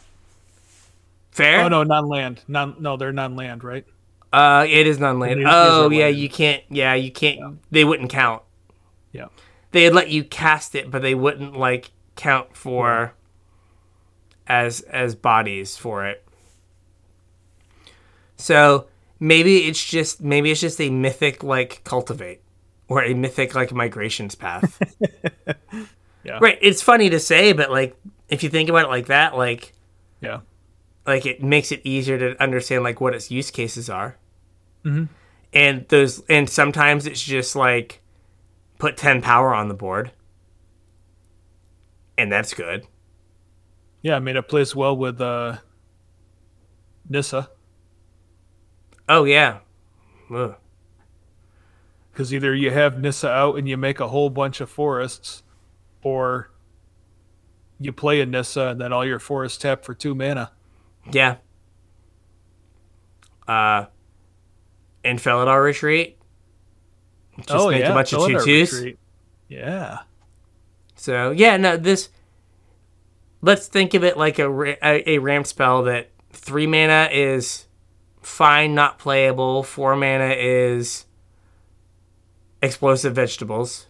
Yep, sometimes playable. And 5 is probably playable. Yeah. Like a card we don't have. They haven't printed it yet, so I'd imagine that it's got to be pretty good. Yeah, like the only thing I could think of was like Hour of Promise, but it gets 2 lands. Yeah, or Slimefoot Survey, which is also 2 lands. Slimy boy. That's right. I loved that card. It was so bad. All right. So what else we got here? Bushwhack. Oh, this I we talked about earlier. This. Yeah. Yep. So it's a green for a sorcery at uncommon. Choose 1. Search your library for a basic land card. Reveal it. Put it into your hand. Then shuffle. Or target creature you control fights target creature you don't control. So it is Lay of the Land plus Prey Upon. Yep. So What this card can let you do is it can let you shave on lands a little bit, because as long as you have a green source, this is a land. Yep. So that later in the game, it is a removal spell. Yep. Right? It's almost like a split card. Green. Well, it's like green get a land, and then green fight. But like that on turn 1, that green get a land is way more valuable than the fight. But on turn 7, the fight is way more valuable than the land. So it's almost like like an MDFC, that when the land enters the battlefield, like the land enters the battlefield tapped. Yeah. Or when the land enters the battlefield, you have to pay 1. Yep. Right? And like that card would be playable if you had ETB tap land with fight on the front. Mm-hmm. Oh, sorry. Did you have anything No, else? I got nothing else for Bushwhack.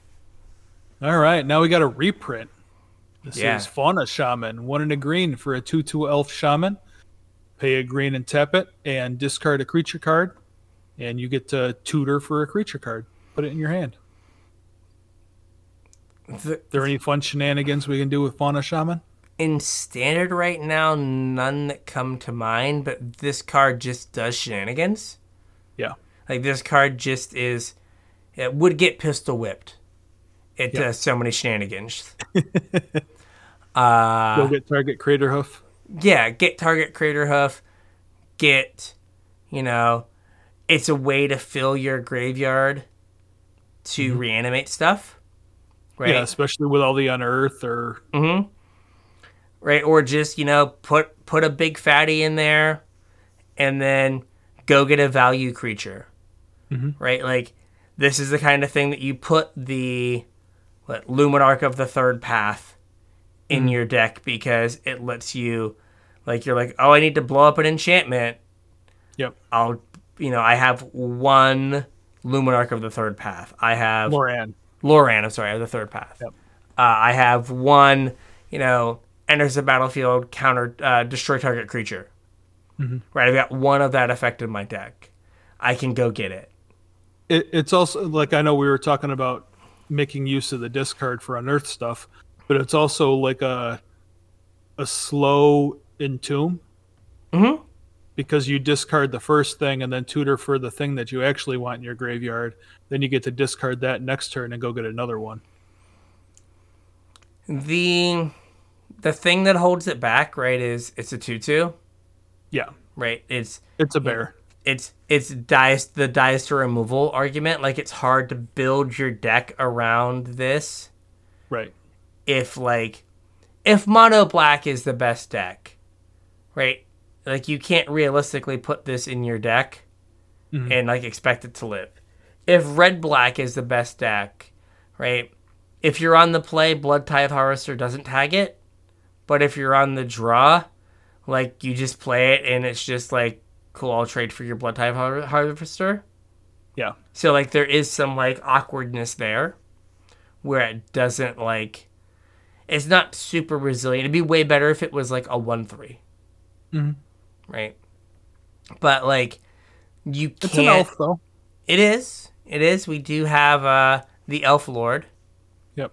But what I was gonna say is you can it does fun things. Yeah. Right?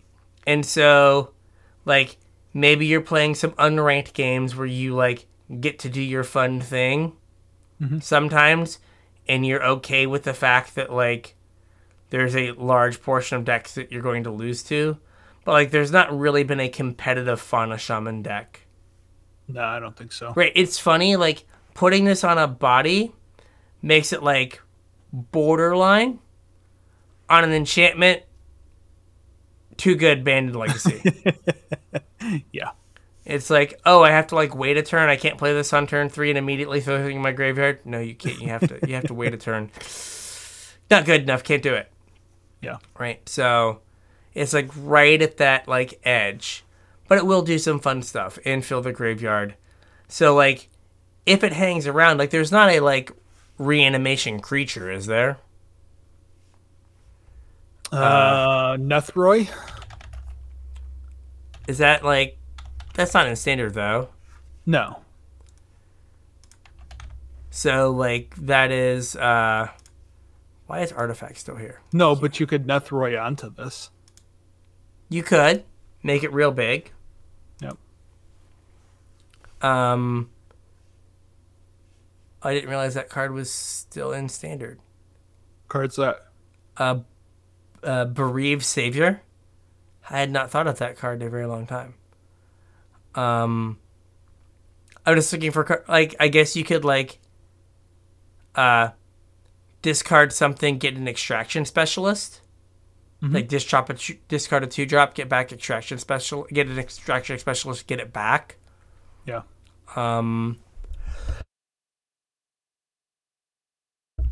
Sadly, there are no vehicles that are also creatures that you could get with Greasefang.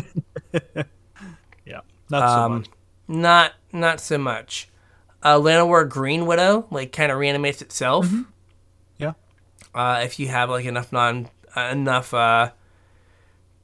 basics or enough creature types. Yeah, there's not like a ton of. There's not a lot of things that like return something from the graveyard to the battlefield. There's the 5 mana uncommon that we talked about, Hero of the Dunes. It brings back something 3 CMC. So right, there are ways that you could get creatures that would like let you put stuff, what you discarded, into your or Body Launderer. Fauna Shaman was already modern legal, right? Yes, I think it was like in I feel like it was like M14 or something. No, I don't think it was in M14 because I don't think it was Pioneer legal before this. It was Pioneer. Oh, I guess it's Pioneer legal now. M11. M11. So Magic 2011 was the print. 11. Yeah. So there we go. Yep. So was Modern legal, was not Pioneer legal. Is now Pioneer legal. Is now Pioneer legal. Yep. I'm sure we'll see some sort of shenanigans with it. Why is it not legal in Alchemy? It's so weird. Because it's not standard legal yet? But like on Scryfall, it says it's standard legal. On Scryfall, it says standard, Pioneer, Explorer legal, Alchemy not legal. Weird. Yeah, I don't know. I don't interact with that format, so it's fine. Yeah, me neither. Moving on to multicolored. We have Legions to Ashes. What's Legions to Ashes do? It's Vindicate. Kind of. Kind of. It's 1 white-black for a sorcery. Exile target non-land permanent and opponent controls and all tokens that player controls with the same name as that permanent. So if it's kind of like a cross between Vindicate and Maelstrom Pulse? Kinda. But like you only get the Maelstrom Pulse if they have tokens. So like I don't know if we're gonna be copying things, making token copies of things. Or if this is like you get to nuke their Power Stones. It also nukes all of your Dryad Arbors. Non-land, my friend. The Dryad Arbors are just Dryad laughing Arbors at are safe. Dryad Arbors are like, I'm good. I'm a land. Leave me alone. Yep. It gets your Power Stones. Like, if you get a bunch of treasures with it, your opponent's bad for not sacking the treasure you targeted. Right. It gets blood tokens if they don't have a mana up to sack the one you target. Yep. Right, like, it's, like, Vindicate's good because it eats lands. Yeah. This misses lands. Like, Anguished Unmaking and Utter End are instant speed. Right. So, like, this being sorcery is kind of eh. And I don't know how important the token clause is. I don't know. I could see it, like, randomly being relevant. Yeah. Like, maybe this is here for Greasefang to clean up angels after Perhelion. So okay, we can't fix the grease fang thing, but we can get those two angels. So so they have to reanimate another thing before they Yeah, kill you. before they can kill you. Yeah, they have to play a Rafine's informant to put that Parhelion into their graveyard again. Right. Thanks, wizards. So yeah, like, it's in that weird spot where if it was an instant, it's good enough, Yeah. right? And like, what was is it Void Rend was 3 colors in an instant and couldn't be countered and like exiled a thing or destroyed a thing? Yeah. And like, it being 3 colors kind of like made it not get played. Mm-hmm. So like, this is 2 colors, but it's not an instant, so it's kind of hard to know exactly like where it's going to end up. Yeah. But if there is like a token deck and you need to like Bile Blight a bunch of goblins, Sure. right? If someone's This trying to will go do it. over the top with a bunch of goblins, they have the tech to take care of it. I guess this cleans up all the War Marshal or War Master tokens too in elves. Oh yeah. So The other gold card we have is Mishra Tamer of Makfawa. This is not the Meld Mishra. This is the other one. This is the 3 rare black, Mishra. red. Yep, 3 black red for a 4/4.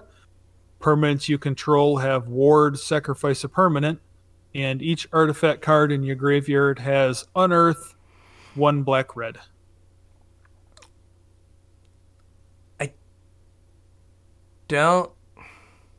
I don't know if this card is good. I don't think it is. I don't think So- it is either. Ward, sacrifice a permanent. For all your permanents have that? No. 1 permanent has that. And it's Mishra. Right. Because where is the first removal spell going? It's not going to some other thing. They're going to take out Mishra. If they have 2 removal spells, it's Mishra, sack a land, kill the other thing. Yep. Right? Where it's awkward is like if they have to kill something else and Right. not Mishra. But like I feel like they just always kill Mishra and they sack a thing. Now, right, we have found that like Graveyard Trespassers like discard a card hurts real bad. Yes. But like on turn 5, like you're probably able to sack a land after they've played Yeah. this. So it's I not agree. as punishing as like discarding a card. Like, and you're always going to be able to pay this. Sometimes like right, you have to discard a card. So if you don't have a card to discard to Graveyard Trespasser, you can't pay the ward. Mm-hmm. Right? This like you're always going to have a permanent to sack. Yeah, and especially with as many like random game objects as Wizards is giving us, like I imagine there's going to be treasures and bloods and soldier tokens and Oh yeah. power stones aplenty. But again, like even your like Blood Tithe Harvester, right? You sack your Blood Tithe Harvester to kill one thing, and You then sacrifice your blood. and then your blood still you sacrifice your blood to kill this thing, and you're like, okay, whatever, I'm good. Yep. So It's like, also awkward at 5 mana because like I guess the plan is that you want to give like, something giant on Earth. Mhm. But at 5 mana that's kind of cost prohibitive to play this and then give something giant on Earth. yeah, like you got to get to 8 mana before you can like play it and activate, and you have to have like, what is it? It's 4 black, black, red, red to make that happen. Yeah. Right, you're asking an awful lot. Yeah. Now, one thing we may have glossed over is these activated abilities, like this one, right? Power Stones will pay for the colorless part of the activation. Oh, so you're down to 3 black, black, red, red. Hey, I didn't say it was good. I'm just saying the Power Stones are there to pay for part of it. Yeah. But like, yeah, this just doesn't seem like it's good Yeah, enough. I don't think it's great. Yeah, like there's a lot that you can do with 5 mana and black red that is better than this. Yes, for sure. Then we have some colorless cards. And this first one I've seen all over the place. What's this first one here? Haywire Might. It is 1 for an artifact insect at uncommon, and it is a 1/1. When it dies, you gain 2 life. You can pay a green, sack Haywire might exile target non-creature artifact or non-creature enchantment.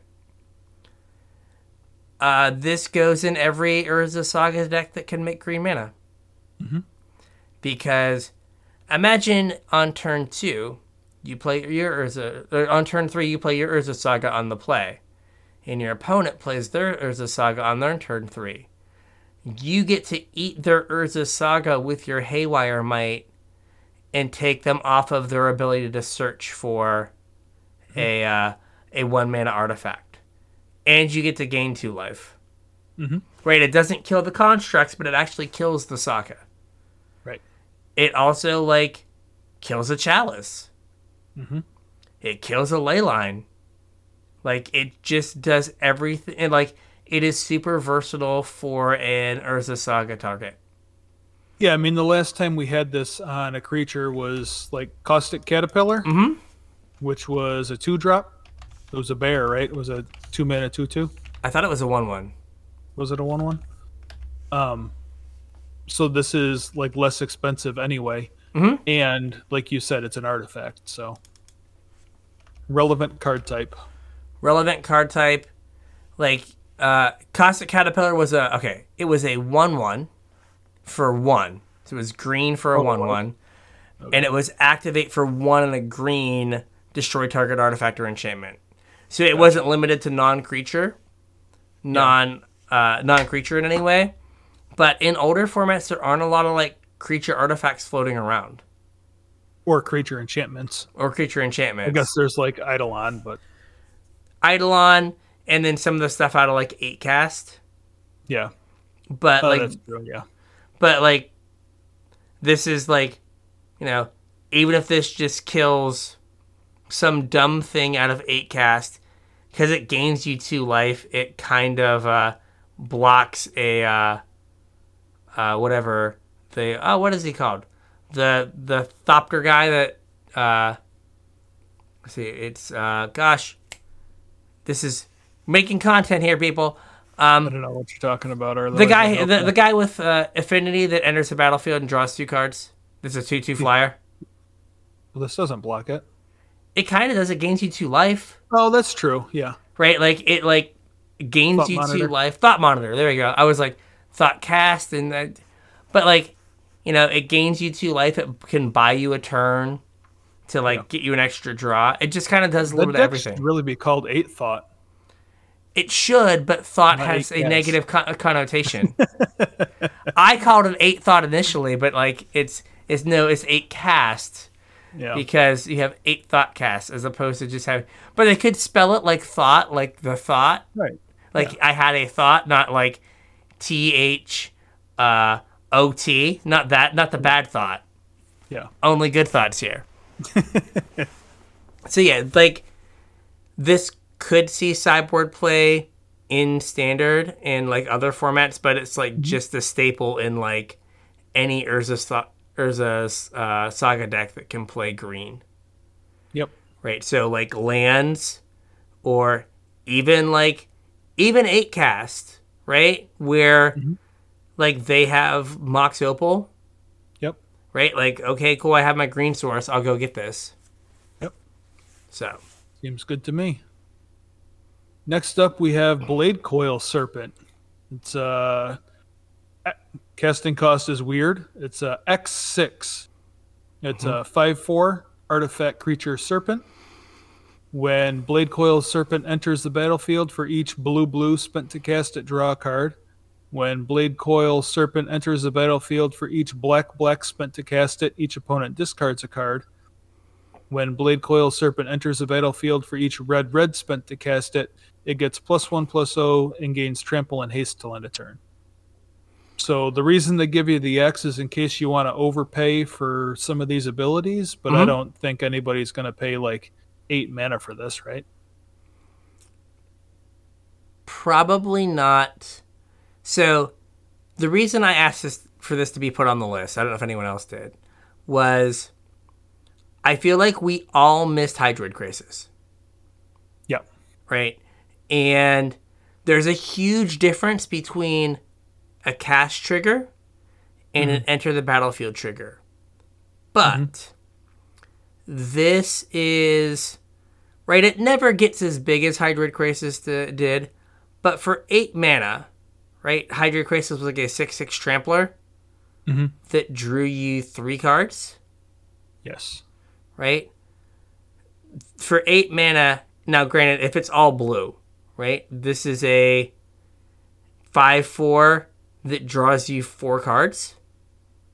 Yeah. If it hits the battlefield. If you're like blue black and you split it evenly, it's a 5 for 1. Yeah. Right? That's It pretty gets gross. them 2 cards, it draws you 2 cards. Now the difference is it has to resolve.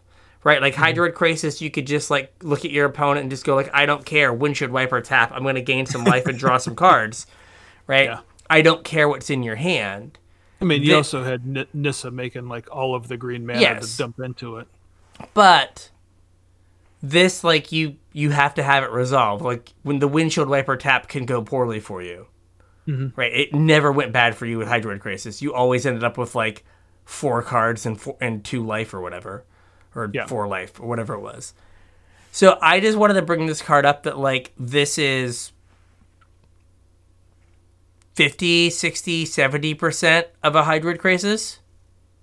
Yeah, I mean, Krasis flew also, which was relevant, and this doesn't. Like, it was easier to close a game with Krasis. This It was was. kind It of a was. chump. But just like that, like, it can be like a massive swing. Yeah. Or like, even like in a mono black deck, right? Like, you've kind of Oh, depleted the This is resources 6 some. mana, discard 3 cards. Yeah, Mind Twist you have a 5/4. Yeah. Like, neat. I guess I win now. I 4 for 1 Jew. Right? Like, I played a Shieldred into this. Oof, I guess the game's over. Thank you for participating in this match. basically. And Power Stones do cast this. They do, but they don't get you the bonus. They don't get you the bonuses. But, like, I don't know if it's 2 Power Stones, if it's a 5/4 that draws 2 cards with 2 Power Stones. Right? The biggest Mole Drifter ever. That's true. Right. Here's a 5/4 Mole Drifter. I don't fly, but I just smash everything on the ground. Yeah. Right? Like, it just... I didn't want to not talk about it. I don't think it's as good as Hydroid Krasis. Yeah, I don't Don't think like so. don't run out and like spend a bunch of money on this thinking that Hydroid Krasis is going to be Hydroid Krasis. And I mean, even Aaron Forsyth said no one plays standard. So like I don't know if this is a card that sees I don't think it sees older format play like Krasis doesn't. Well, I mean, for a little while, it's Pioneer play. A little bit. But like I don't foresee this like if I had blue mana and wanted to cast a creature that drew me cards, I'd play green mana and play Krasis. True. Right. But like this could be good. Like this just keep an eye on it. Like, you know, I don't know. If it's like 50 cents and like standard Probably comes worth back, picking some up. yeah, buy some, and like if standard comes back, then you like have them. Yeah. And if not, you're out like a quarter because you then sell them for bulk for a quarter a piece or whatever. That's right. Stonks, Stonks. bro. Another mythic. yes. This one is a Cityscape Leveler. 8 mana, 8/8, trample. When you cast this spell and whenever Cityscape Leveler attacks, destroy up to 1 target non-land permanent. Its controller creates a tapped Power Stone token. And you can unearth for 8. Okay. So this is 1 more mana than Meteor Golem. Put 10 more stats. And it tramples. And you're guaranteed to get the first thing if you put it on the stack. Yep. Like Meteor Golem's gotta hit the battlefield. This is just like put me on the stack, I eat a thing. Yep. And then like there's a lot of times that the Power Stone's not gonna matter. Right. Right? Like you're playing against mono white and you eat something. The Power Stone does literal nothing in that deck. You're playing against like black red and Pioneer. Power Stone, I guess the Power Stone can activate a blood token. Yep. But effectively does literal nothing. Or I guess can turn on a manland. King is like blue-white control. I guess it can like activate Castle Vantress or Castle Ardenvale. Like, it just doesn't do anything that matters. Right. Right? It's just super Meteor Golem. Yeah, I mean 8 mana is a lot, but yes. What deck plays Meteor Golem right now? I don't know what deck plays Meteor Golem right now. Mono Green Devotion. Oh, that's true. Where you get it out of the when you get it out of the sideboard with Karn. That deck routinely makes like 50 mana. Yep. Right? Like, I guess this is probably relevant like in Tron too, right? yeah. Like, the only thing is, like, it being 8, it kind of puts it at like It's this or Ugin. Yeah. And like, I think Ugin's better. Yeah. Right? But like, what about like if we go way far back, what about like Cloud Post? Oh yeah. You just like you just have another giant thing to get with you to like you can't blow up their lands, but you're just like, yeah, like I'll eat your like Murktide Regent, and now like it takes a lot of bolts to deal with this. Yeah. Oh, you forced it? Yeah, I still ate your thing. Neat. Yep. Get 3 for 1, nerd. Yeah, so I think that this has a home in... It could have a home in Tron. Like, you could build a Tron deck that this is, like, what you want to do. Mm-hmm. I think it definitely goes in the sideboard of Mono Green. Because now your Meteor Golem can win you the game. Like, right? Like, if you're not coming... In a hurry. Yeah, like... It just be like, well, I guess I'll get this Meteor Golem because it's going, like, it'll kill whatever hate piece I need to deal with. Now it's like, I guess I'll get my Meteor Golem that puts them on a 2-turn clock. Yeah. And they have to kill it twice. Or they have to exile it. Right? Because, like, if they counter it, then you just unearth it the next turn and you eat another thing.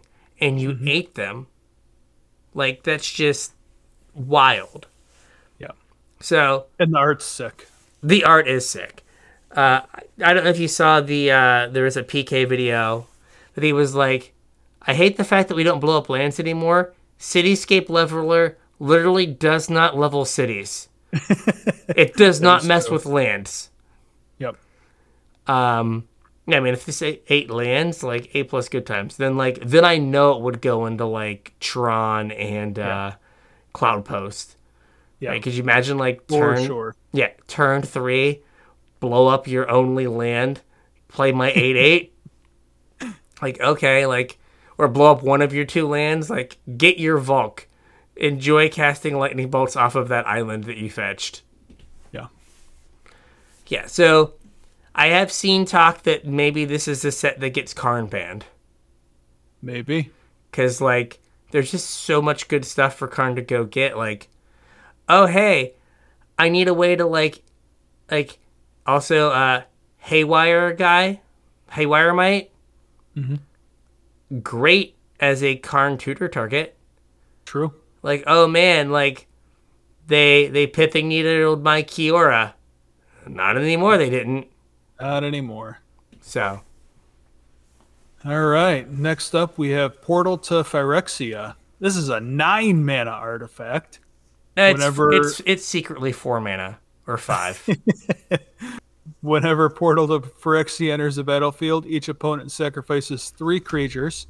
At the beginning of your upkeep, put target creature from a graveyard onto the battlefield under your control.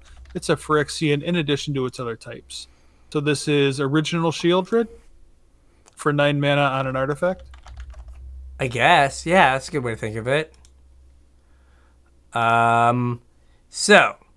I'm looking up the name of the card now.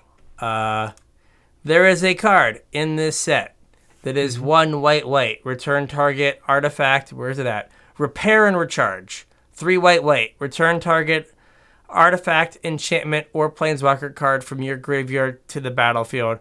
Create a tapped Power Stone. Yep. This card costs 5 mana. Your whole job is to put it in your graveyard, get it back for 5, decimate your opponent's board. Yep. And it is, what is it called? What is it called? I'll think of it in a second. Godpharaoh's Gift with less steps. Right? It's just get it in the graveyard somehow, and then jam, like get it back. Yeah. Like the difference though is that God Pharaoh's Gift made anything a threat. So when you traded off your like self-mill creatures, they became like a formidable threat. And like this doesn't do that. True. It doesn't get anything back, but like I feel like getting to turn all of like getting to like destroy 3 of your opponent's creatures. Oh yeah. Yeah, no, Right, that's like- good. I just meant that like your Stitchers of players are never going to be a 4/4 with this. Yeah, but like you don't have to play those cards, right? Like now you Well, get I mean, now you've you got to get this in your graveyard, and you got to find something to reanimate. no You're still going to opponent play self-mill. your opponent does that for you. Right? You just get your opponent's creatures back No. from a graveyard. Yeah. Right? So you just like whatever your opponents have like for 3 turns, like that's your food. Right now, like you've got to hope that they have good things, but like you have fateful bending Oh, as- yeah, that's true. as a way to like chew through your deck. You could just play root like instead of removal, self-mill. right? Like removal and counter spells kind of deal. Yeah. And then like you count like, you're like, sure, your Shieldred resolves, play this. Now the downside is like cards like Upgrade. Graveyard Trespasser, Yeah. right? That Oh, are gonna yeah, that are gonna eat this before you get to do anything with it. Yeah. But like you don't have to play the you don't have to play the cards that are like, you don't have to play the Stitcher Suppliers and stuff like that, right? Like you have a little bit more control over it. Mhm. But then like you can just lean on like, I don't need creatures, I just need to kill all my opponent's stuff, Mhm. and then win the game with that. And I think that is like a reasonable plan in Standard, Yeah. right? Probably it gets less reasonable in older formats, where like you could just run into the like all Planeswalker control deck and then this card has no text. I mean, it's a fun tinker target. Oh yeah. Oh, whew. Whew. Like this is a vintage cube card. Like the Yeah. tinker for this, just like wrath your board, get stuff back. Yes, please. Yep. It's a mythic or go in Nice. my cube. Emrakul you got there. Be a shame if something happened to it. It had to be the 13/13 one. Yeah. Otherwise, it'd shuffle in. Yeah, boo. Yeah. Oh, I want to get that back. But It'd stifle the shuffle. going real hard. Going. Like, I got these 4 stifles in my deck. I'm going to get your fetch lands or your Emrakul, one of the two. Yeah, no, this is like, yeah, I guess it is original Shieldred. I just think it's a card that could be good. There isn't. There's only the one reanimation spell, repair and recharge in Standard. Yeah. Well, Yeah. no. There's one in Kamigawa. That returns an artifact. I thought it I think returned a so. vehicle. I thought there was one. Oh, wait, I'm sorry. I'm looking at the Set Brothers War. I needed to look at all of Standard. 1 second. Legal in Future Standard. All right, so let's see here. There's Brilliant Restoration, which costs 7. There is. That reanimates lots of things, though. It does. It does. Graveyard Shift. No, I know what card you're talking about. No. So, Okiba Salvage returns target creature or vehicle card from your graveyard to the battlefield. So it doesn't return just an artifact. It returns a vehicle. So you got to make this a vehicle somehow. There we go. We gotta get under the Hop on its hood. back. Gotta get. Yeah, Tezzeret will like absorb this thing into his other arm, and then like you can just hop on his back, You just have to stick. ride him into battle. You have to stick a grease fang on his back. Yeah. I I was thinking that, right, like, you were worried about having ways to, like, interact with, like, to actually have creatures. So, like, I put a video up back when Kamigawa came out with, okay, I got it. But, so there is, like, you could Brilliant Restoration, Colossal Sky Turtle kind of shenanigans. Right, where you're using the Sky Turtle to, like, interact with your opponent, but now you have stuff in your graveyard. The other card we want Invoke Justice. Yeah, that's the one I was thinking. Yeah, return target permanent card from your graveyard. So you have two like white. Yeah, you have 2 5-mana reanimation spells in white. So this only costs 5. So Well, then I mean, that does a lot for 5. Oh, it does a ton. But what I'm saying is like then you can like you could have Sky Turtle as a way to like put things in your graveyard that you want them to get back, right? And like so you're kind of like blue white base, and then you have a little bit of green for like if you need to use like Sky Turtle's other ability. Yeah. And then you have you get to play Faithful Mending as a way to get this in your graveyard, and what's his name? The Modern Age. Or you're like red because Fable of the Mirror Breaker is just the best card in the format. Right. Right, and then you discard your portal to Fable, so you're like Jeskai. Yep. Jeskai Portal. Yeah, I mean that's kind of tough if you're trying to cast white though. It is, and you don't. I guess you don't have the Jeskai Triome. That's from Ikoria. But I guess Fable does make you a treasure to help you get to white. Yeah. It'd be better if you were like, but you could be like red white, just like light blue splash or something. Just not 100% sure how this works out, but we'll figure it out though. Yeah, but like you have it sounds like a good deck to play on a Tuesday. It does. You have 5 ways to reanimate it. Yeah. Like that seems like so good. Or I guess you're like black and you like you're black white or Mardudu and you played Lily. Yeah, it was another way to get things in the yard. Yeah, this in the yard. Unfortunately, again, like if you play Esper, then you get the Triome. Yeah. Right. So then you get Lily, Faithful Mending, this, and then like a pile of removal. And you just like jam removal spells to kill all your opponent's stuff, and then like what you decide to leave behind, Portal gets, and then gets to bring back. The Braid's in the format, and that just like hurts me. Ruins all the fun. Yeah. But like I think that like some of the channel creatures that like interact, like Turtle, are good for that. And then I don't think there's anything else, right? Like any other cards that really interact. Like I played some pretty sketch cards in that Brilliant Restoration deck. Yeah. But let's see here. So I guess you have Turtle. You've got what's his name? The twin shot sniper.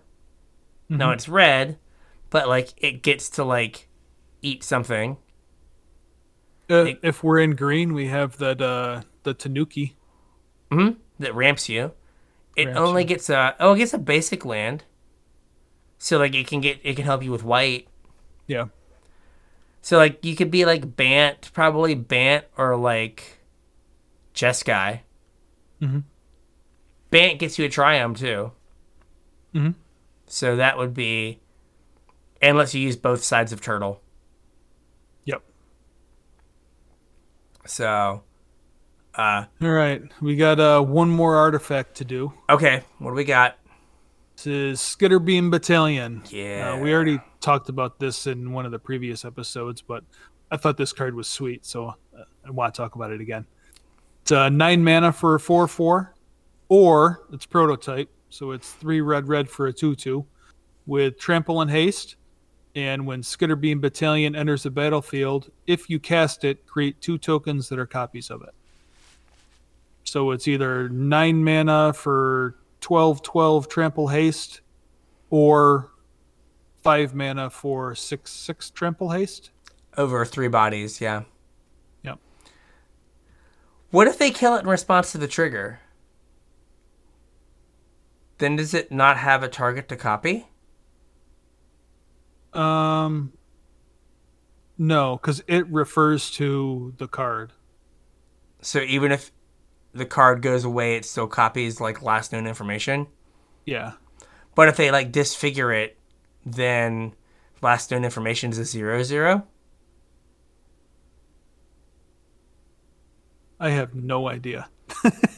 Because remember the trick if you have a ballista. Or no, like Eldrazi Mimic. If they went to copy the Thought Knot Seer, you put it on the stack, they target Thought Knot, you kill Thought Knot with a disfigure or with a dismember. Dismember, yeah. And then its last known information was a 0/0, so it finishes copying it. Yeah. So I don't know if this works the exact same way. I mean, if you get to 9, this like probably wins you the game. Yeah, I guess I read this wrong at first. I missed the cast it part. Yeah. I really wanted to flicker this thing, but that doesn't work. I mean, yeah. I mean, if you flicker it, you get 2 2/2s and... Well... So if you flicker it, it's still referring to the 2/2 version of the card? Oh, no. Oh, that's weird. Yeah, because it's a different card, so it's no longer... It's targeting the 2/2 version of the card. Yeah. Right, so you'd still get a 4/4 and 2 2/2s. If you spent like... Correct. If you had like 6 mana, and you went like 3 red, and then ephemerated it. Yeah. Yeah, like... I don't know, like... When they put the guardrails on of like when you cast it, like just let me like have my fun. Like, let me do the work to put this card in my graveyard and then pay white in 1 to reanimate it. Yeah. Not just like, oh, nope, you can't do that. That would be too much fun. Yeah. Is this something... What else casts? Does... The ultimatum doesn't cast, right? Which ultimatum? The Sultai one. It casts, but you can't get this. Oh, because it only gets monocolored? Monocolored cards. Yep. Also, if we're portaling and we're black, you also get Mirror Shell Crab. Oh, yeah. So you get a 3 mana counter spell. Yep. That you can then get back after you make your opponent, like... What was that card that was like 4 black? Target player sacrifices 3 creatures, or each player sacrifices 3 creatures. Taste of something. Right, after you do that to them, you get back a Mirror Shell Crab. See, I'll take that one for a Tuesday play a like constructed deck. We'll put that together. Yeah, like the guardrails are fine. I don't know, but like if you're gonna go to all the work to like put this in the graveyard and reanimate it, like let me like have fun and do the thing. Yeah, I guess I don't know what else you do with this thing. Yeah, other than like Tron or some giant mana deck, but I think there's better things at 9 mana to do. Yeah, I agree. I think the Cityscape Leveler is probably better at 8 mana because you're gonna get something. Yep. It'd be different, like, again, like, if it's, like, when you cast, like, I understand that, like, cast triggers are dangerous because you don't have any, like, interaction with them. Mm-hmm. But, like, if you get to 9 mana, like, just give me the 2/4/4s guaranteed if you're gonna make it so I have to cast it. Yeah. Right? Like, just make like when you cast this, make 2 copies of this spell. Right. Right?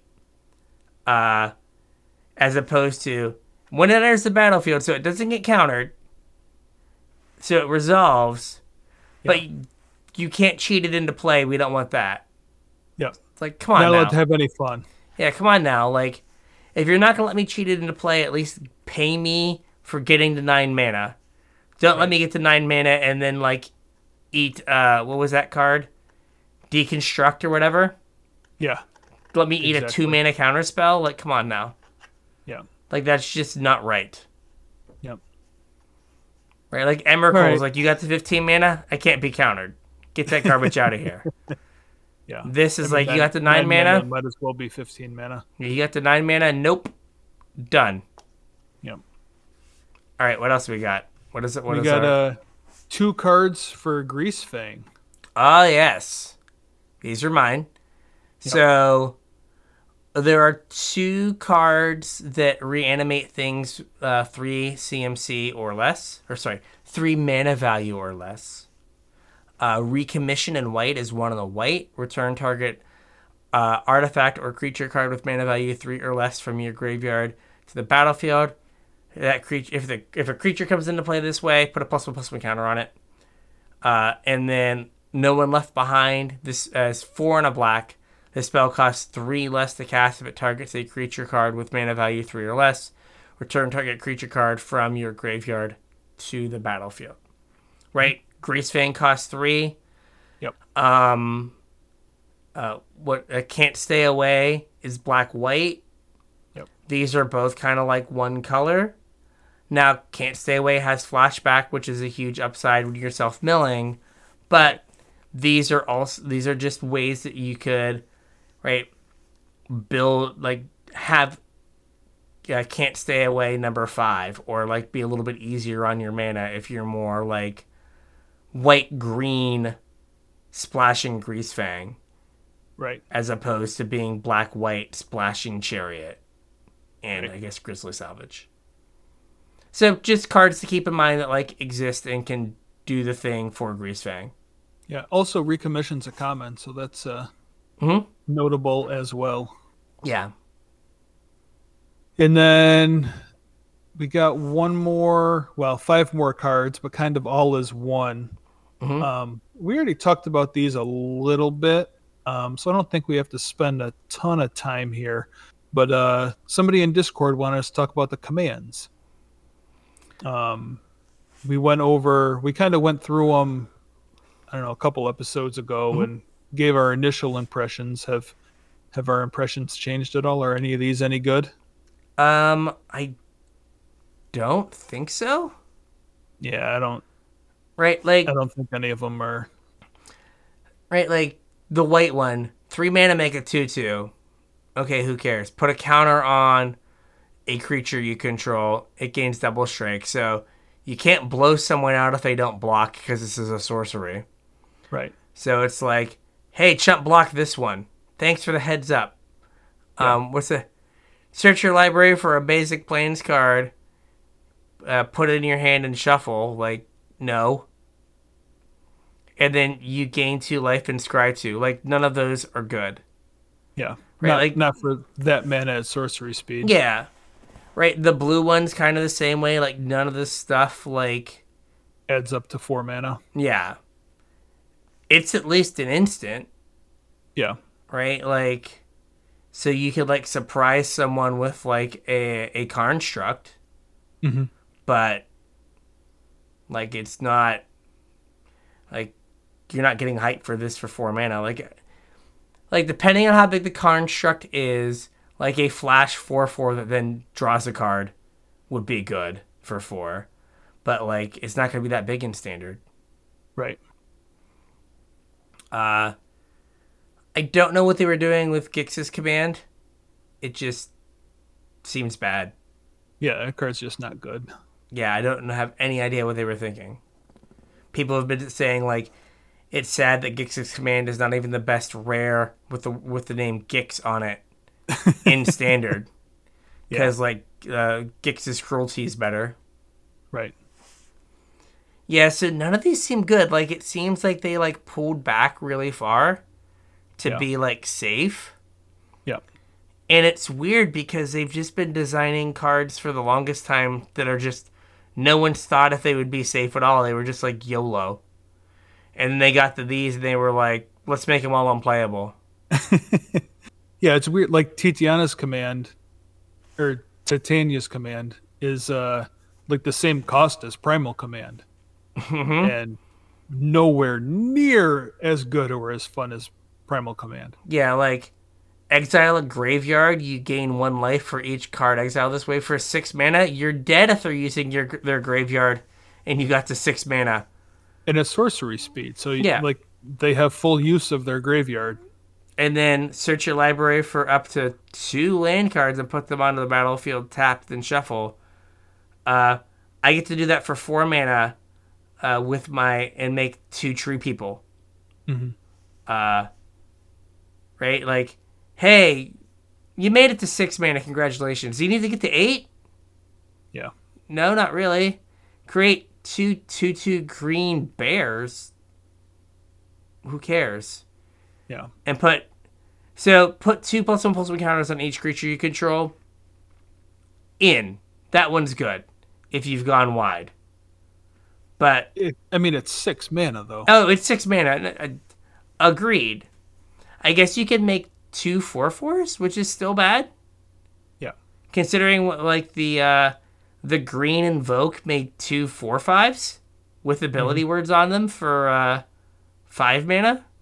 Yep. Well, what was the card from Domineer United that made? That made a bunch of 3/3s with domain. Yeah. Yeah. Beast something. Yeah. Yeah, that was 7, but it made 5 3/3s if you built your deck right. Mm-hmm. Yeah, no, it just feels like they just made them all a little too safe. Yeah. And it is hard because if they turn the knobs on these too hard, then they just take over the format.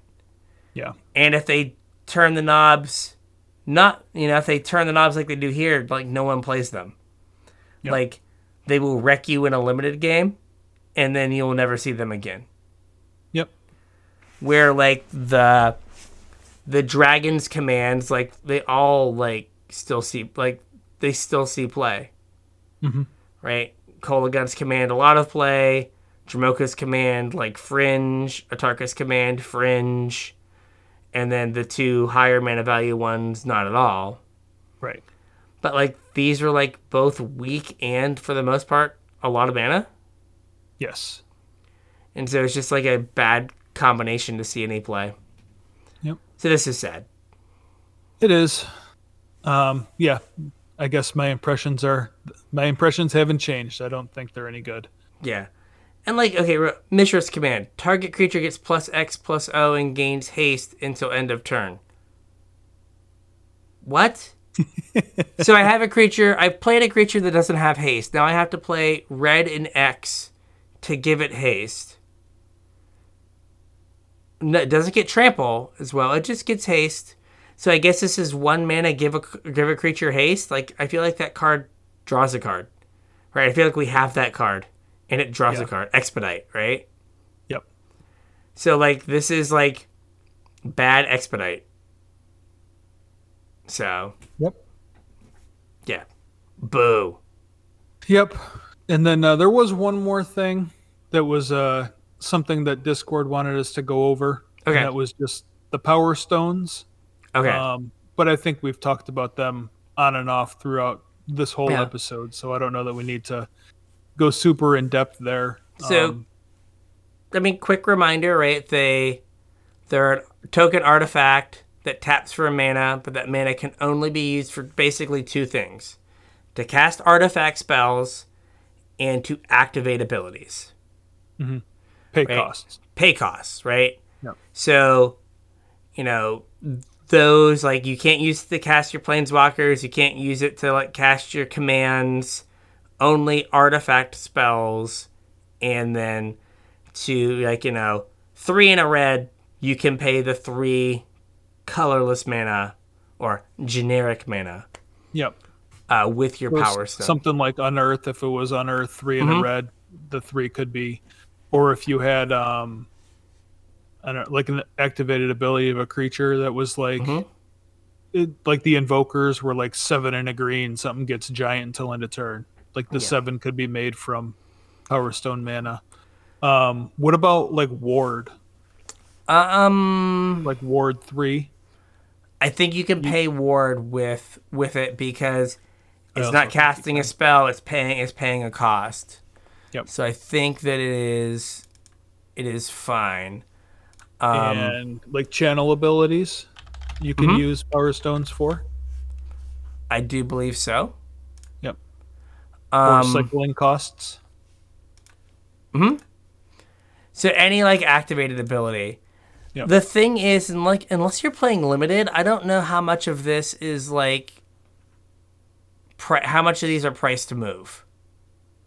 Well, so I think like the specific question was more about another piece of cardboard, like the value of another piece of cardboard. So in terms of like another piece of cardboard, right? You have like we have found repeatedly that having another piece of cardboard matters, right?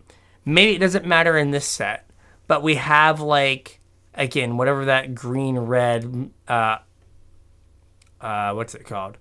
Green red creature is from Mira or whatever. Yeah, Mira, Scholar of Antiquity, right? Tap and untap. Oh, never mind. It's tap an untapped non-token artifact you control at green. Alrighty so then. like they are not about that. Either. And then tap 2 non-token artifacts you control exile. Yeah. So it doesn't even work with Power Stone. So never mind. I am sorry that I talked about Mira in a light that was not terrible. I think that like my take on them is that we found, I think blood tokens taught us that even if the token isn't super impactful by itself, the fact that it's a piece of cardboard matters as long as it's created at the proper rate. I think the problem with Power Stones is most of them aren't created at the proper rate. Most like the ability of the Power Stone, I think, is a little bit more powerful than a blood token. But probably like we like to say, the cost is baked into the token maker. Yeah, like we talked about, like with Decayed Zombies, they just forgot to like price in the fact that you were getting a piece of cardboard that was like a garbage tutu. Like they were just like, Mind Rot is 3 mana, it gives you a Decay Zombie, and it's like, okay, well that Decay Zombie was worth like half a mana to a full mana, and they just didn't price that in. These, I feel like a lot of them they price them in by turning some dials on the card. So right, like Argothian Opportunist is 2 and a green for a 3/2. Makes a Power Stone when it enters the battlefield. Right, like if it didn't make a Power Stone, it's a 3/3. Yep. Right, so they got the mana back, or the part of the mana back for the Power Stone on the toughness. There's a couple things that, like Excavation Explosion, 2 in a red, deal 3 to any target, make a Power Stone. That card oftentimes is an instant. It's a sorcery. Yep. Right, so they got the Power Stone. They got the Power Stone's mana back by making it a sorcery instead of an instant. Yep. So they aren't free. There's a few that are kind of close to free, like Horned Stoneseeker, the 2/2 that like ETBs makes a Power Stone, but if it dies, you sack a Power Stone. Oh yeah. So it like it's a 2/2 with Menace. Like that's just a fine card, and it gives you a temporary Power Stone. Like that one's not priced in as much, right? That one is free if it stays around. Yeah, and like if you're trying to make use of the cardboard, then hopefully you sacrifice your power stones before it leaves the battlefield. There's the what is it? Reckoner's Bargain. The like one in the black sack a creature and artifact gain life equal to its casting cost. Yep. Right. Right. Like that just says like feed me power stones. I'll draw you 2 cards. Yep.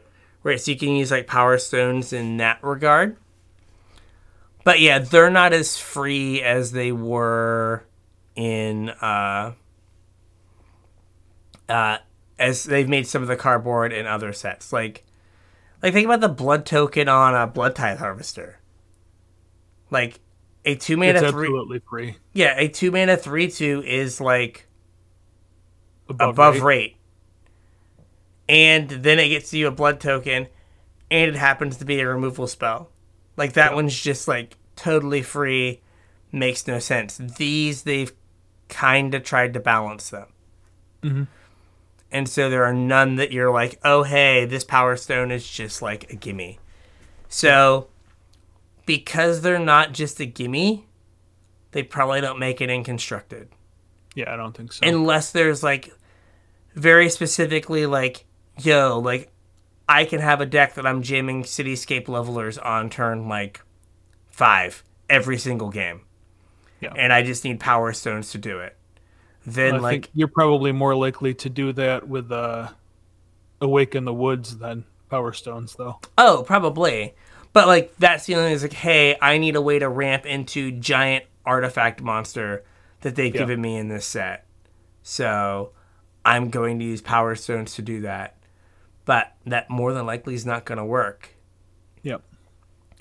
Right? Especially with, Temporal Lockdown, whatever the one red like destroy all artifacts card, and our weird Vindicate that would eat all your Power Stones. Right? Like you're just not going to get to like put like 12 Power Stones on the battlefield and just go nuts. Right. And I don't think like we don't have any like great like mana sinks. I guess there's like a 7 mana draw 2 cards that's in blue that like maybe would work, but I just don't think there's a bunch of like cards to dump all this extra mana from Power Stones in. Yeah, I don't think so either. So I don't think they're going to be good enough for what's it called? For Constructed. I mean, the Decayed Zombies were like free, but they themselves weren't good enough for Constructed. Right. I think the Power Stones are powerful enough for Constructed, but they cost too much on the cards. Yep. I agree. I think we're on the same page. We did it. We agreed. We usually agree. Yeah. So yeah. Is that everything? Did we get it all? That is everything. I think we have a show. I think we have a show. We have a 200th show. We do. That was a doozy, too. That was, it was 2 hour plus. 2.5 hours. Imagine if we would have had the other show tacked on here. We wouldn't have ever finished. We would not have finished. So, with all that, if you want to reach out to us, tell us what cards we missed, what cards you're excited about. You can find all of our social media stuff, Facebook, Twitter, Discord, all that jazz in the description below. Yep. If you're looking to support the show, there's 2 ways you can do it. The first is our TCG player affiliate link, tcg.casualtryhardmtg.com. Head on over there using that link and buy some sweet Brothers War singles, and you'll help support the show. Any purchase you make, we'll get a percentage of to help pay all our fees. If you want to support us more directly, patreon.com is how you can do that. Patreon.com/casualtryhardmtg. Sign up to be a patron, chip a couple bucks in. You get access to a little bit of extra content from us. You get an extra show. You get to listen to our pre-show. You get access to our show notes, and you get put on my mailing list for when I have cool stuff to send out to you guys. And you get to support the show. That's the best. The best part is supporting the show. That's right. It's the friends we made along the way. That's right. That's all that matters. All that matters. Yeah. All right. So with that, we'll catch you on the internets. We'll catch you on the internets.